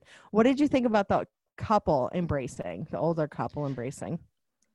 I mean, I thought it was kind of sweet because that was something I was going to bring up to you, is that I know the women and children only is like a real thing, but I don't think I could do it. Like if my husband or partner had to stay on a sinking ship and I had to go on a lifeboat for the simple fact that I was a woman, I don't that's insane to me. And Yeah, so I thought it was sweet that they stayed together. I mean, it sucks because they died, but right. it made more sense to me than like leaving your husband. Like that seemed awful. I couldn't, I like, how can you bear that? I know that we've talked about survival instincts kicking in, but from my couch in 2021, I'm not on a sinking ship. I can't fathom that situation where I have to leave someone I love on a ship that's sinking. Yeah, I can't either. As far as the mom with the kids, I think that they seemingly probably could have survived, but maybe the implication was that they couldn't because they were third class or something, Yeah, I you don't know know? how accurate them not letting third class passengers go up on the decks is. I Yeah. didn't do research into that, like if they actually blocked off the doors or not. But Right. No, I didn't either. Um I don't know. I guess I don't think it bothered me as much as it bothered you. I kind of like that there was like this kind of like melancholic aspect to the fact that like these people are gonna die, but this woman is just like, it's like it's easier for me to pretend to put my children to sleep and to at least have them have a couple of moments of peace before they die, then I mean, again, it goes back to, it's like you can't, I guess, blame a person for this because you've never been in this situation yourself, and there's a possibility that because they were not upper class, that maybe they just couldn't get there, or it was too dangerous to try and escape with the children because the ship was flooding. I don't know. I mean, it could have been any number of factors, maybe the father had passed away and she's just like, well, I'm just going to take this for like an ex machina and like just die with the ship or something. You know what I mean? Like to be with my husband. It's not, which is extreme, but I don't know. That's not necessarily, like, I understand what you're saying, and that's not why the scene bothered me. Why the scene bothered me was that they were going to wake up to a very violent and scary death in a matter of moments. And I thought it was, because I understand the artistry of having her like give them a moment of peace, of like putting them to bed, but it's not a nuclear bomb that's going to go off and pulverize them instantly. They're going to suffocate, right, in rising, freezing cold water. And I did not think that scene matched the tone of the death that they were about to experience, and it bothered me for that reason. But I understand, like I did think of that last night. That's real dark. It's real dark. Yeah, that is. I did think of that last night too, but I don't think to the extent that you did, where it's like this. Just, you're right. They are about to wake up to a terrible death, and unless she drowns them first, I mean, the water could reach a certain height and she could just hold down her children and let them and drown them, it'd be a lot easier than watching them try and struggle and survive when knowing that they're not going to, I mean, what do you do in that situation? That's what I mean. Like, and I know what you mean about like not having been in that situation, so you don't know what you would do, but for the cinematic decision to include that scene, it bothers me now. Right. No, I get it. Mm-hmm. I don't think it bothered me as much as it bothered you, but yeah, it's definitely like, I guess you kind of don't even think about how dark it is until you're like, well, shit, that's... Yeah, because if you think about, like, I went on like a little bit of a journey last night in my head with this, and it kind of like kept me up for a little while, because I was, even the couple laying on the bed, I mean, like that was sort of sweetly sad, romantic. But the water's going to get to a point where they can't lay together anymore, and they're going to drown, and that's so horrifying, Yeah. So it's just, I can't even imagine. Like, I can't even imagine. And I really like how the movie delves. The timeline of the sinking is really well done, because it just descends into chaos, which is how I imagine the real situation would be, Yeah. Big time. And it's just really well done and really heavy and really intense. Yeah, there's one part that always sticks with me is the priest saying the last rites to those people. That part always, like, every time I see that movie, that part always gets me. And the part with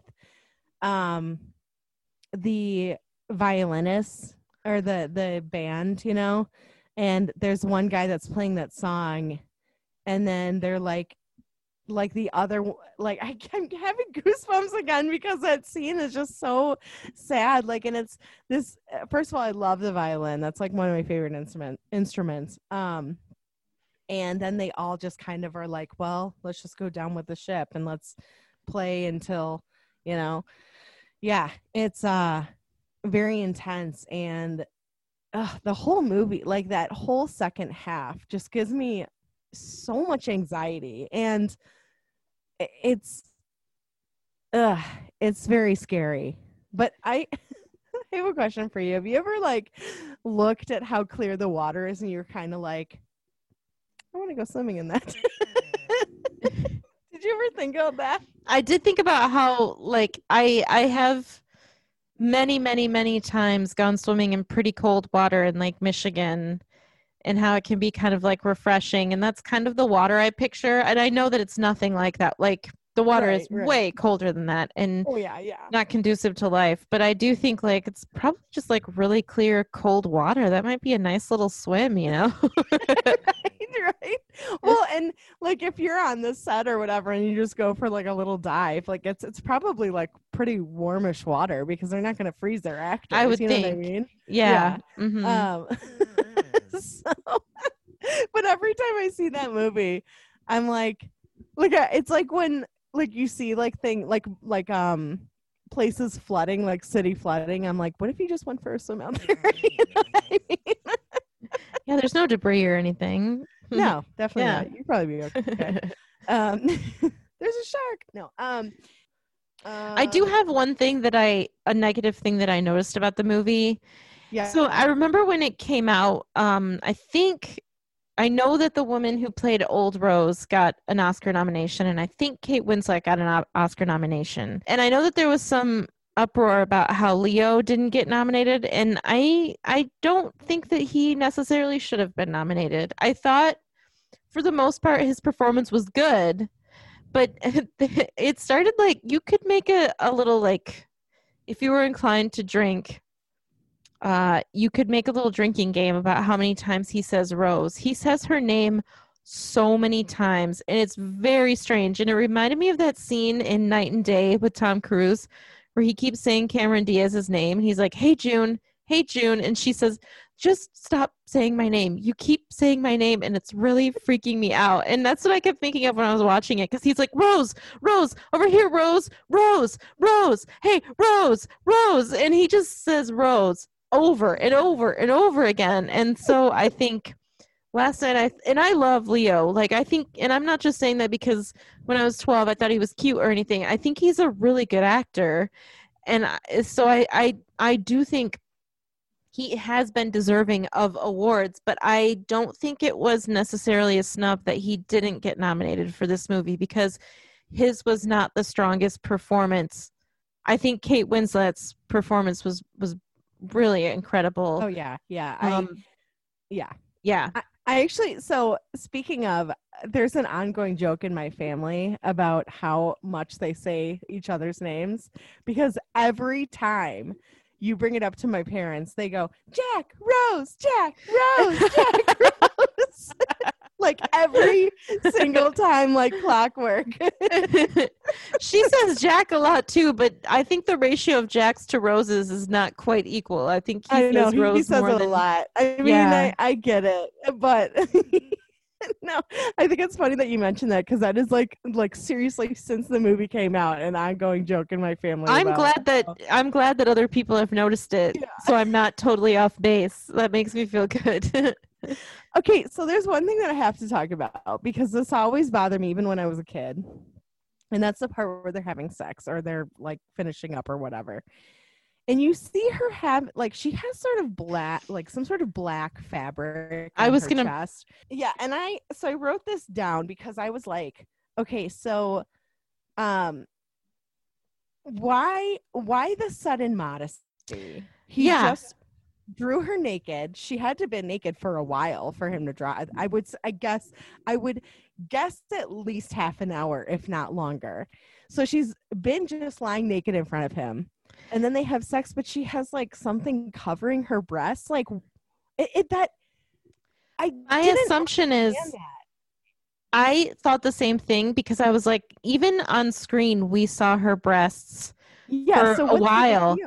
I think I didn't look this up, but my assumption is, for rating purposes, they probably couldn't show her breast in a sexual situation, but they could show it in an artistic situation. There's Okay. probably some weird stipulation, and that's my only guess because I thought it seemed ridiculous. Like, and she was the only one covered up. Like, they could have just had them both be covered up by a blanket, but it was like she had like a towel around her, like she just got out of the shower and they decided to have sex or something. Yeah, like It doesn't make any sense. Like, either don't show her breasts again or have them both be covered up. Like, keep the camera higher and don't show them. Or because, yeah, I agree, it doesn't make any sense because as the viewers and as him, we saw her breasts for quite a while. Right. So Yeah.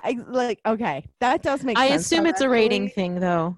Yeah, that could be it because what I'm guessing this is like PG-13. I'm guessing. I think so. Yeah. I think so too. But yeah, that always, like, even when I was a kid, I was like, why does she have that towel on her? That's so weird. Like, very and as weird. an adult, I was like, what the fuck is this shit? Like, I was like, this is like, you wouldn't take that towel off. There's no reason for that to be there, you know? The only reason you would be in a blanket is if you were both in a blanket and it was around him too, but it wasn't around him. Yeah, like I don't get it. I don't get it either. I don't. Yeah. Very, very strange.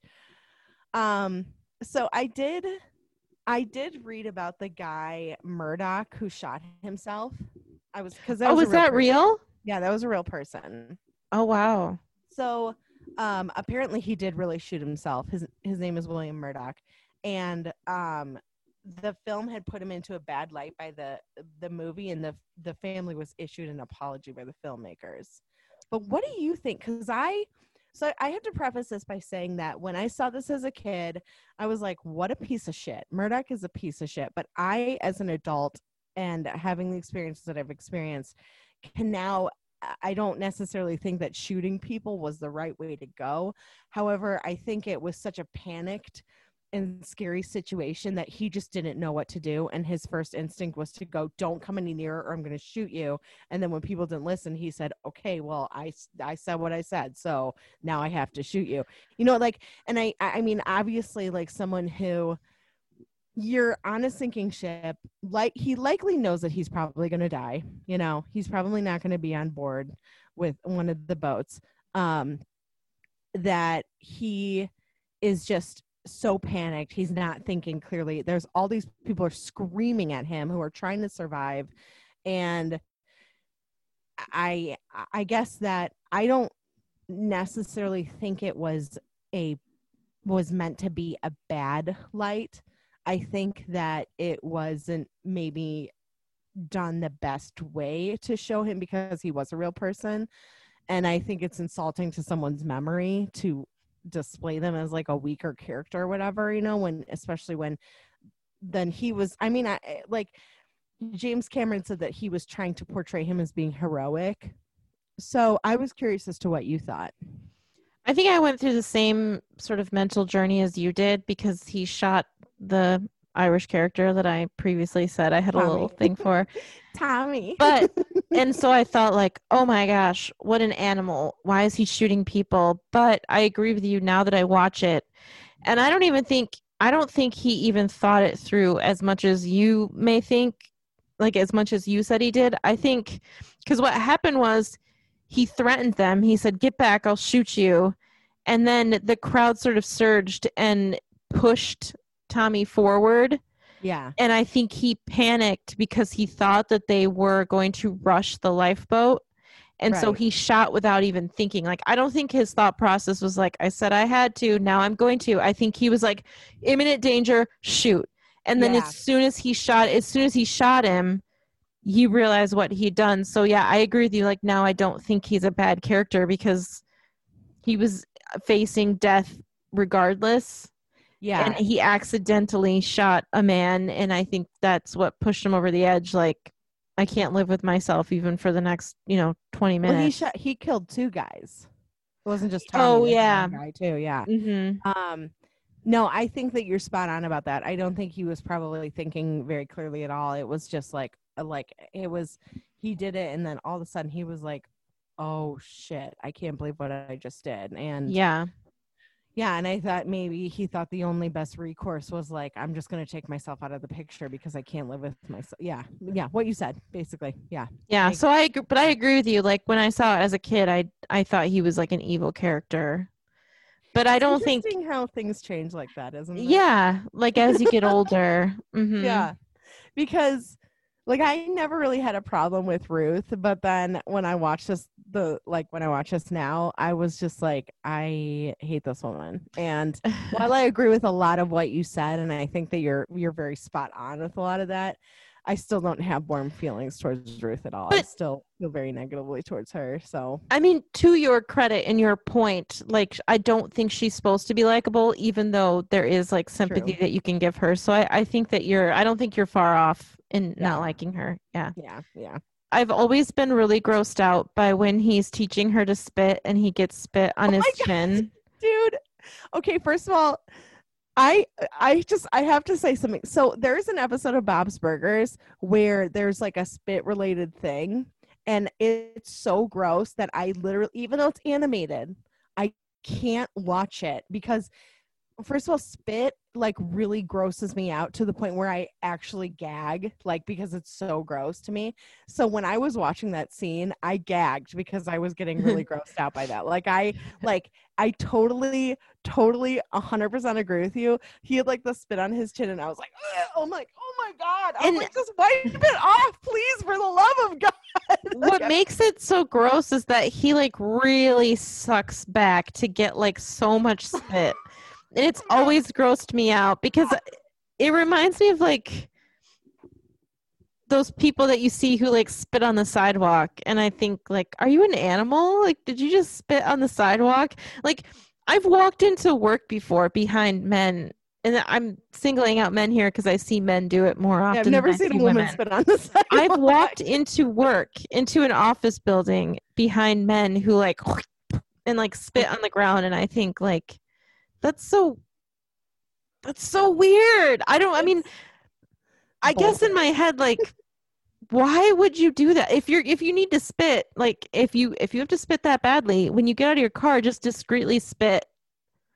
But instead he's like walking in view of everyone spitting. I think that's really weird behavior. And yeah, I mean, I've certainly had to spit before. I'm human, but I'd never do it in a place where I'm just like, like it's, I'm not like, especially like I've been walking. This is really going to gross me out saying this, but I'm going to say it anyway. I've been walking and I've seen like phlegm on the ground. That's gross. Yeah, I don't like that either. And I've like almost stepped in it. I'm trying really hard not to gag right now. We can talk about something else, but no, I never liked that scene. I never liked seeing like the spit on his chin, and it's always bothered me. So it's disgusting. It's it's disgusting. Yeah. I wanted to mention that so first of all, do you notice that Ioan Gruffudd is in this movie? Yeah, Yeah. He's only in it for a little bit, but he comes back for the people. Yeah, he does. Yeah. So there is when they're coming back for the people and they're like lifting people up out of the water to see if they're alive, there's this guy that picks up a woman and her eyes are like frozen open, and all I could think of is that guy is going to be haunted by the look of that woman for the rest of his life, because it's like I'm guessing that the people that were bobbing in the water were likely like mannequins or like figurines or whatever. I know. I think James Cameron actually like asked for volunteers for people to just die. Oh, really? Did just die in the movie? Yeah, that sounds right. He's nothing if not method. So industry standard. Well, yeah. I mean, I meant that they're not real people. I know. Yeah. Okay. Thank you very much, Miss Facetious. I mean, when I say it deserved to win awards, it's because it deserved to win. People literally died. Yeah. Yeah. All I could think of is that like someone, and then I was thinking this last night when I was in the shower. I was having shower thoughts, and I was thinking like the person, because assuming that they're not just people with makeup on, that they're like actually like mannequins or I don't know, you call them figurines, whatever, you get what I Sex mean. dolls. I don't know. Yeah, sex dolls probably. Anatomically correct. Yeah. Anatomically correct sex dolls.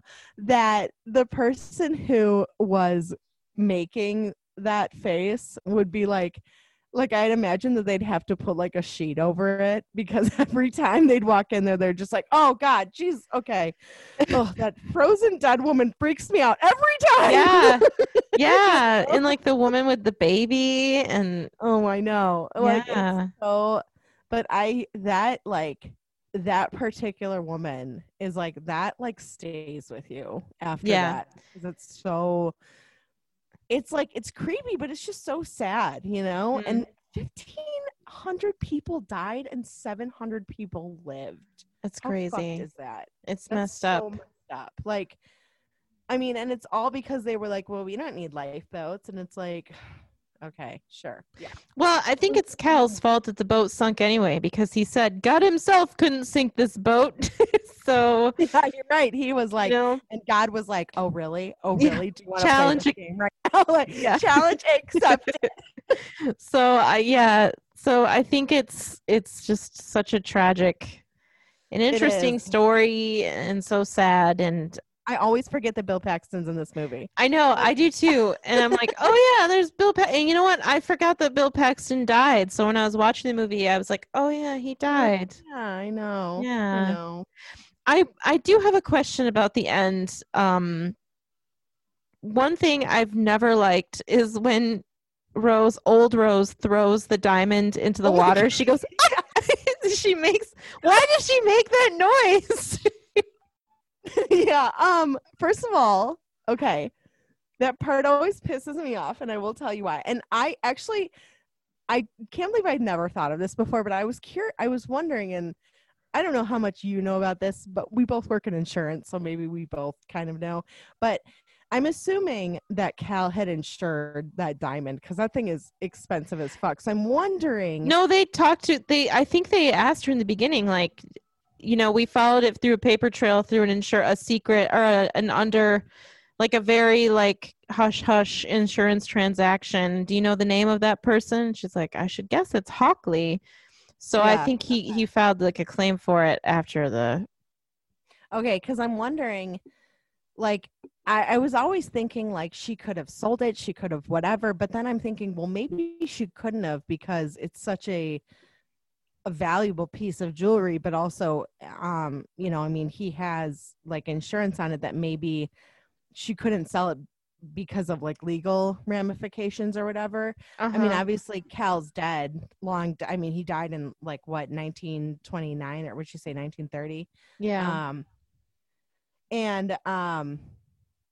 So like I don't know what that means after, like if he had a trust or anything. I'm kind of assuming maybe he didn't because he shot himself because he lost all his money in the stock market crash. But I just always wondered like if you could sell that, if you could do something like you could pay for your children's education, you could buy a new house. Like there's so much that you can do other than throwing this.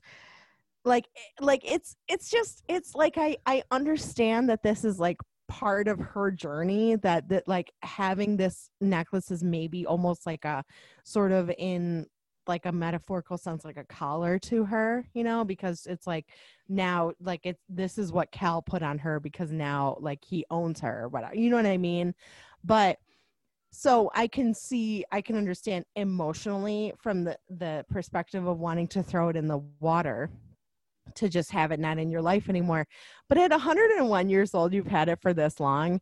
And I'm having a really hard time, like, understanding why someone wouldn't, like, why she wouldn't use it in a way that could help her, you know, like be advantageous to her, you know?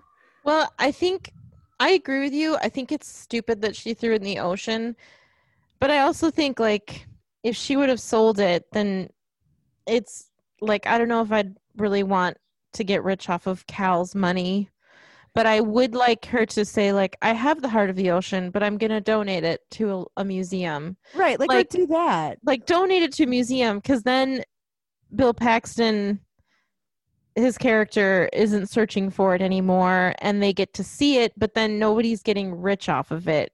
Right. Like she gives it to a museum after she's told the story, because I always thought her throwing it into the ocean was pretty stupid, but I Me agree too. with you. Like, I doubt she could have sold it, because there was like an insurance payout, and his family probably technically had rights to it. But I would think at this point she could donate it to a museum or something. Right. And yeah, and I did not care for her performance when she threw it into the ocean. No, that the little oop. She's But like, oops, I tripped and fell and it fell in the ocean. oh no. But I sent you a TikTok like months and months ago of, so the last scene is like, you presume that she's died in her sleep, and then she's like, when she like wakes up in death, she's like back on the Titanic, and everyone who's died is there. And then she meets Jack, and they kiss again in the afterlife, or whatever wherever she's at now that she's dead. And I sent you that TikTok where it's like the husband that she actually married for, I don't know, 30, 40 years, who died before her, but they had children together and they had a life together. He's like, in this TikTok, he's meeting her and he's like, Rose, do you like it? I had them make heaven look like the Titanic, Rose. And then she walks past him and kisses Leo, and he's like, what are you doing? 30 years of marriage, 3 kids? And I just, like, I've never thought about it before until I saw that video. But why would heaven be the Titanic? And why would this one person in her life who she shared 4 days with be like the person she meets in the afterlife? I understand why for the story, but it wasn't even 4 days. It was only 2, because there was a different port that the Titanic, the Titanic started at a different port, then went to, I think they're in England or whatever. And then, and then was going to the United States. So they were only with each other for 2 days. And so I don't, like, I know, I understand why for the story, but she lived a whole life like apart from him. And I've never thought about it before, but now I can't not see it, Well, and also, like, so it's been 84 years, she says. So at that point, I mean, I think that she would have good memories and good associations with Jack, but would she even remember what he looked like? You know what I mean? Yeah, I don't know. I mean, like, she might have this like ambiguous idea, but yeah. But like, the reality of it is that she doesn't have any, she doesn't have anything of his. So she doesn't have a picture, like, and it's, I totally, like, it's just the whole, like, last scene after seeing that TikTok, because I was thinking this too as I was watching it, was like, so why, like, why and you're in heaven or whatever. First of all, why would heaven look like Titanic? The worst experience of your life. The worst experience, right? Like, the worst experience of your life. And what I always thought was really weird was there's like all these passengers lined up as if they the entire time were like rooting for them, like this entire, like, you know, like, all of their lives didn't matter, and Rose and Jack were the, like, and they all clapped, like, when Rose and Jack kissed, like, everyone cheered, and I was like, so none of these people, like, they're like, Rose and Jack are just the lives that are important here, and everyone on the ship, even people who never talk to them, are excited that they're reunited. Like, like, I know, it's like their romance was everyone's entertainment on the Titanic. And, like, no one else had lives or thoughts or dreams outside of these two. Like, it's just, I think so ridiculous. Last Saturday, I rewatched Shakespeare in Love, and as I was watching it, I was thinking to myself, and it's kind of an abstract idea, and I can't really I know it when I see it, but I can't really put a concrete example, so it's not going to go that deeply. But I'm watching it, and I guess I can give you like one small example, but that doesn't even encompass the emotions that I was feeling. So I was watching it, And I really like that movie. And I was thinking, like, this movie has a 90s innocence that is lost, that movies do not have. And part of that is that in Shakespeare in Love, like a very small example, just to try to illustrate my point, is that there's multiple instances of cross-dressing where people do not realize that a man dressed as a woman is actually a man, or a woman dressed as a man is actually a woman. And there's more to it than that. That's not even like the only reason, like the only basis for me saying that. But it has an innocence to it. And Titanic has that same 90s innocence that I know it when I see it.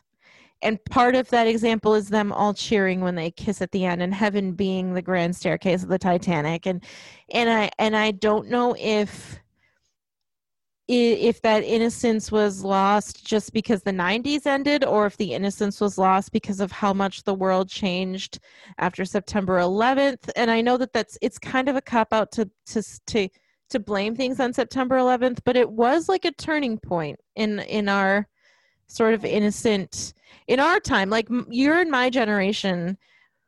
We're not like the Vietnam generation. We're not the World War II generation. So, like, we have these like pivot points. And I was just sort of musing on that, like this 90s innocence that I can see so clearly. I'm not sure if it ended just because the decade ended, or if because of world events happened, but Titanic definitely has that, Yeah. There, speaking of 9/11, there's a scene in Arrested Development, because apparently I can relate everything to Arrested Development.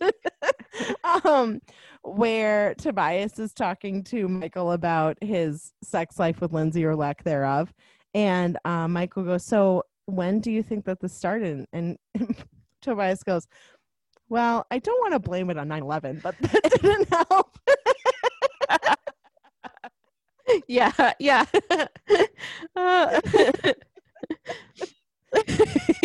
Which obviously 9/11 is not something to laugh about, but it's. Yeah, I mean, I feel silly like attributing something to that, but there is something in media that was created before around that time that is not in, like, you don't see it anymore. And anyway, so it's nebulous, and like I said, I really can't pinpoint it, but that's just a feeling. Yeah, I can I get what you're saying. I can understand what you're saying, that it's like a certain level of whimsy, that we really just don't have anymore. Yeah, we're kind of more I don't know, like not hardened, but just more I think the whimsy is just a little bit lost. Yep. Yeah, things are a little bit more harsh. Yeah. And I think it can be gained back in certain films. I can't think of any off the top of my head. Actually, Elizabethtown is the first one I thought of. But I do agree with you but even Elizabethtown doesn't really have that kind of whimsy, because it's kind of a darker film, it has certain points where it does have like these happy moments, but it is not by any means really a happy film. Like, it's pretty sad, actually. Right. So yeah, no, I can see what you mean. Yeah, for sure. Definitely 90s had a different feel than the 2000s and so on. And yeah. Yeah. So would you recommend it? I can't believe I'm even asking you this, because obviously we both say yes. I would recommend it. I would recommend it because it's just so well made. It's a great story. I mean, it's pretty predictable story, not in a bad way. Just the story is good. It's well done, but it's just. Well, I mean, if you know anything about the Titanic, you're gonna know what happens. Like, but the craft of movie making is so worth watching. I think, especially just the set design. I mean, the beautiful ship set design is pretty cool too. Like, I would love to just be on a replica of the Titanic and just be able to explore it, because it seemed like a really cool ship, and the performances are good, and I would recommend it. Would you? Sounds like you would. Yeah, of course. Yeah, definitely. I, again, same thing. I think it's a very well made movie. It's a classic at this point, Yeah, I think it's great. I think James Cameron has he has a real love for what he does, and you can really see it in his films.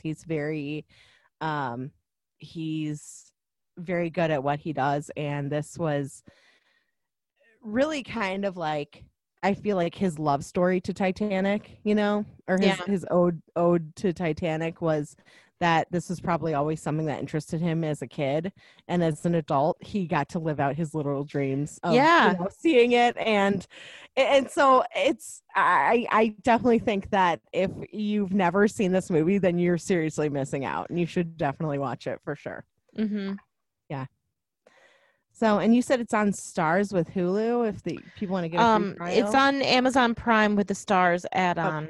Okay. So So it's you can get a not free trial for that. Yeah, you can do a free trial, and you can be like me and forget to cancel it, and then it's not free anymore, but oh well.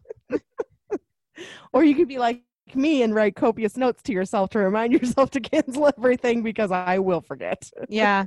Lauren was smart. She went to a local store that sells used DVDs, and she bought the only copy of Titanic, and then I went there thinking I could find another, because I was like, surely more than one person has tried to resell Titanic, and they were like, someone was just in here looking for Titanic, and I was like, yeah, it was my friend, okay.